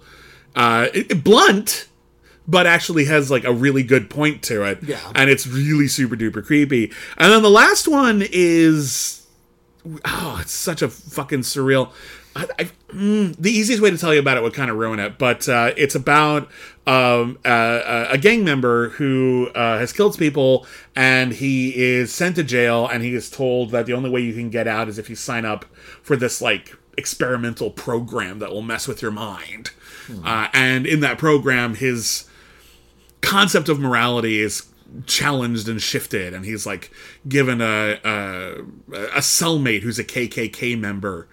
And it asks some very difficult questions, and it actually has some unpleasant observations to make, but they're very challenging. And I think that installment is attempting to be surreal towards a point, and maybe it overplays its hand a little bit there. It could have stood to be a bit more, a bit easier to understand, I think, in the end. It gets a little surreal, but I've seen Tales from the Hood, but not since I was in college, so I can't really speak. I think you owe it a rewatch because it's really, really good. The Clarence Williams framing device ends a little predictably. It's kind of where you think it's going to go. But overall... I'll say that the makeup you see in that sequence is really good. Really I remember that. Yeah, it's really good. Like, the whole production's really, really just well handled. Like, it doesn't feel cheap. It actually feels like a really big studio project. The performances are good across the board. And yeah, all of the stories, there isn't just like one weird one that doesn't belong there. They're all centered around meaningful themes of a black community and civil rights, and they're all talking about elements in which, in a lot of cases, black voices had been kept out of horror movies for a long time. There weren't very many. There are a few, like Ganja and Hess, there's a few out there, but for the most part... like name 6 more. Exactly. Like, I'm talking about serious ones, not like kind of campy ones, like Blackula or Blackenstein. Like, there aren't enough. And it felt like with Tales from the Hood, Rusty Cundiff was trying to make up for lost time and produce a whole bunch of them, and they would all be really, really good in one horror anthology. And they're all really, really good. Yeah. There's some I like more than others, but they're all excellent, and they're all smart. And Yeah, this is the kind of politically charged horror that I think people take for granted. Is like a lot of people think that's a recent development, like this kind of A24 wave where things are really topical. A lot of time, it's never has been that. You know who makes those mistakes? Young people haven't seen a lot of movies. And this is my point. And if you want to give a great example of sort of the precursor to a lot of the films that we're talking about today, in that mindset, Tales from the Hood is a great one, and it's excellent. Again, I haven't seen the sequels. I heard they weren't as good. I cannot vouch for them. But the original is a classic. It's really fucking great, and I hope more people see it. All right. So that is my number one pick. So let's... great. Yeah, we did it. Okay, so real fast, I'm going to run through our top 10 lists for people who want to just hear the names and want to write anything down. Whitney's top 10 list was the original Tales from the Crypt from the 1970s, Twilight Zone the movie, Southbound, Trick or Treat, the Michael Dougherty film, Cat's Eye, the Stephen King anthology, Creepshow, the Stephen King anthology, The Burning Moon, which, Jesus fucking Christ. If you want something out on the edge. Oh, yeah. Yeah, Three Extremes, Asylum, also from the 70s, and Tales of Terror. Yes. And my top 10 was the 1970s Tales from the Crypt, Terror Tract, VHS 94, Tales of Halloween, the Stephen King horror anthology Cat's Eye, the Stephen King horror anthology Creepshow, Night Train to Terror, The Uncanny, Dead of Night, the original one from the 40s. There was like another film with that title in the 70s. And then the original Tales from the Hood. Whitney, do you have any runners-up you want to quickly mention? I think I mentioned it. Like, Tales from the Dark Side, the movie, is fun. I like the cat sequence. I also like, there's also a sequence with Steve Buscemi. Oh, yeah. That's sort of also a riff on Trilogy of Terror. Yeah. And there's also a kind of an old campfire story with Radon Chong. Yeah, it was pretty good. It's all pretty good. I actually like the framing device a lot. That one's about a kid trying to distract a witch who's going to kill him. Which is, like from Scheherazade. I mentioned Tales from Halloween already. I mentioned Heavy Metal already. I'm a little underwatched. You've mentioned a lot of movies I haven't seen, so I'll just say that maybe my inexperience speaks a lot to what I put on my list. No, it's fine, and we mostly mentioned the other stuff I had on my runners-up list. There's a very silly film called The Monster Club, where the stories are not good. It's the framing device that's fun because it's Vincent Price playing an old, very queer-coded vampire who bites John Carradine, who's playing a very old horror author. And it's sort of like he bites him in an alleyway, and it's all just kind of awkward afterwards. And they're just sort of like putting on their jackets, like, so, what do you want to do now? And then it's like they hooked up. A little bit, yeah. And so Vincent Price is just like, well, we have an underground club I could take you to. And he takes him to this underground monster club. The best part is all of the incredibly, like, dorky, dated musical performances in this club. The actual segments aren't great, but the performances are really, really fun. So that one deserves a mention. I mentioned the sequel to Tales from the Crypt, Vault of Horror. Solid. Not top 10 material, but very, very solid. The Lovecraft anthology Necronomicon. Oh, that's pretty good. Is very gross. Yeah, there's some good stuff in there. I like the soldiers go to like another dimension where there's like brain monsters flying around. That was pretty cool. Really, it's a very loose adaptation, but it's very good. Burning Moon made my runners up because it is fucking weird. You give me so much grief for picking the Burning Moon. And you thought of it. I thought of it. I just didn't put it on there. Same thing with Twilight Zone. I mentioned why it's a little inconsistent. The Dungeon Master is a weird one.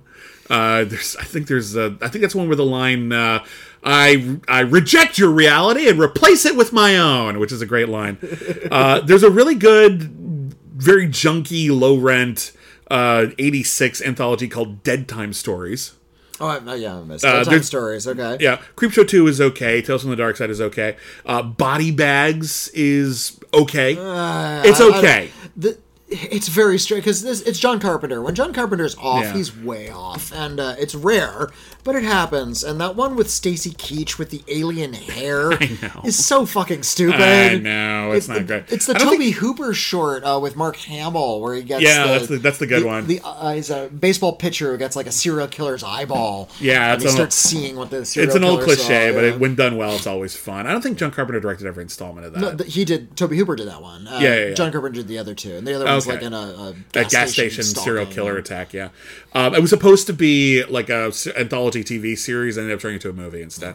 Let's see. There's a fun horror comedy anthology called Chillerama, which is enjoyably tasteless. Southbound made my runners-up as well. VHS 2 made my runners-up as well. And a movie I'm actually surprised you didn't put on there, because I think you like it more than I do, The Company of Wolves.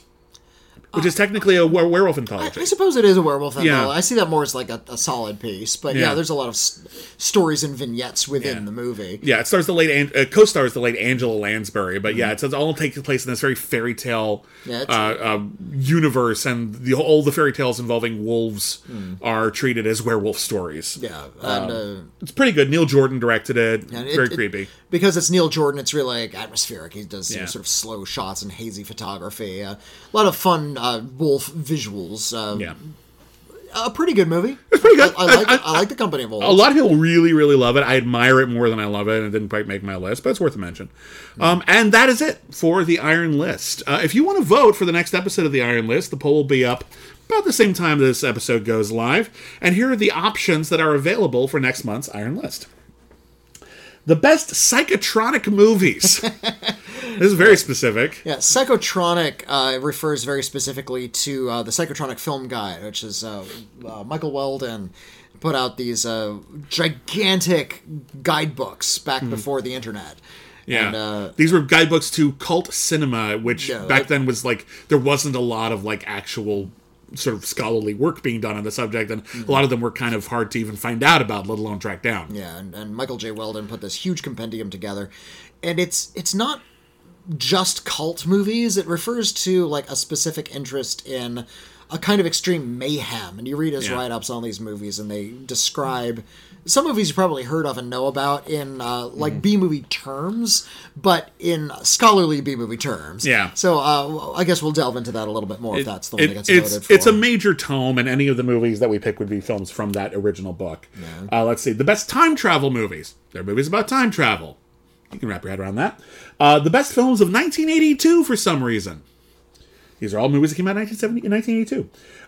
And speaking of Tales of Terror, the best American international pictures. No, that's an AIP.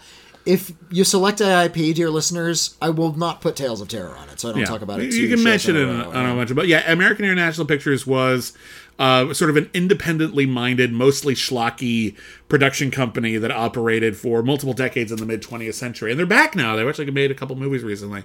But yeah, we'd be talking about movies that have that schlocky, Corman-esque imprimatur. And then lastly, you can vote for the latest in our series, the best movies that just happen to begin with the letter G. G. Golly. G. Yeah, all of those things are available to you. And all you gotta do is vote. You can vote for them, and we'll do it. Anyway, thank you everybody for listening. Did we miss anything? Is there anything that you think we should have mentioned? You can always email us. Our email address is letters@criticallyacclaimed.net. We might read your email in an upcoming episode of We've Got Mail.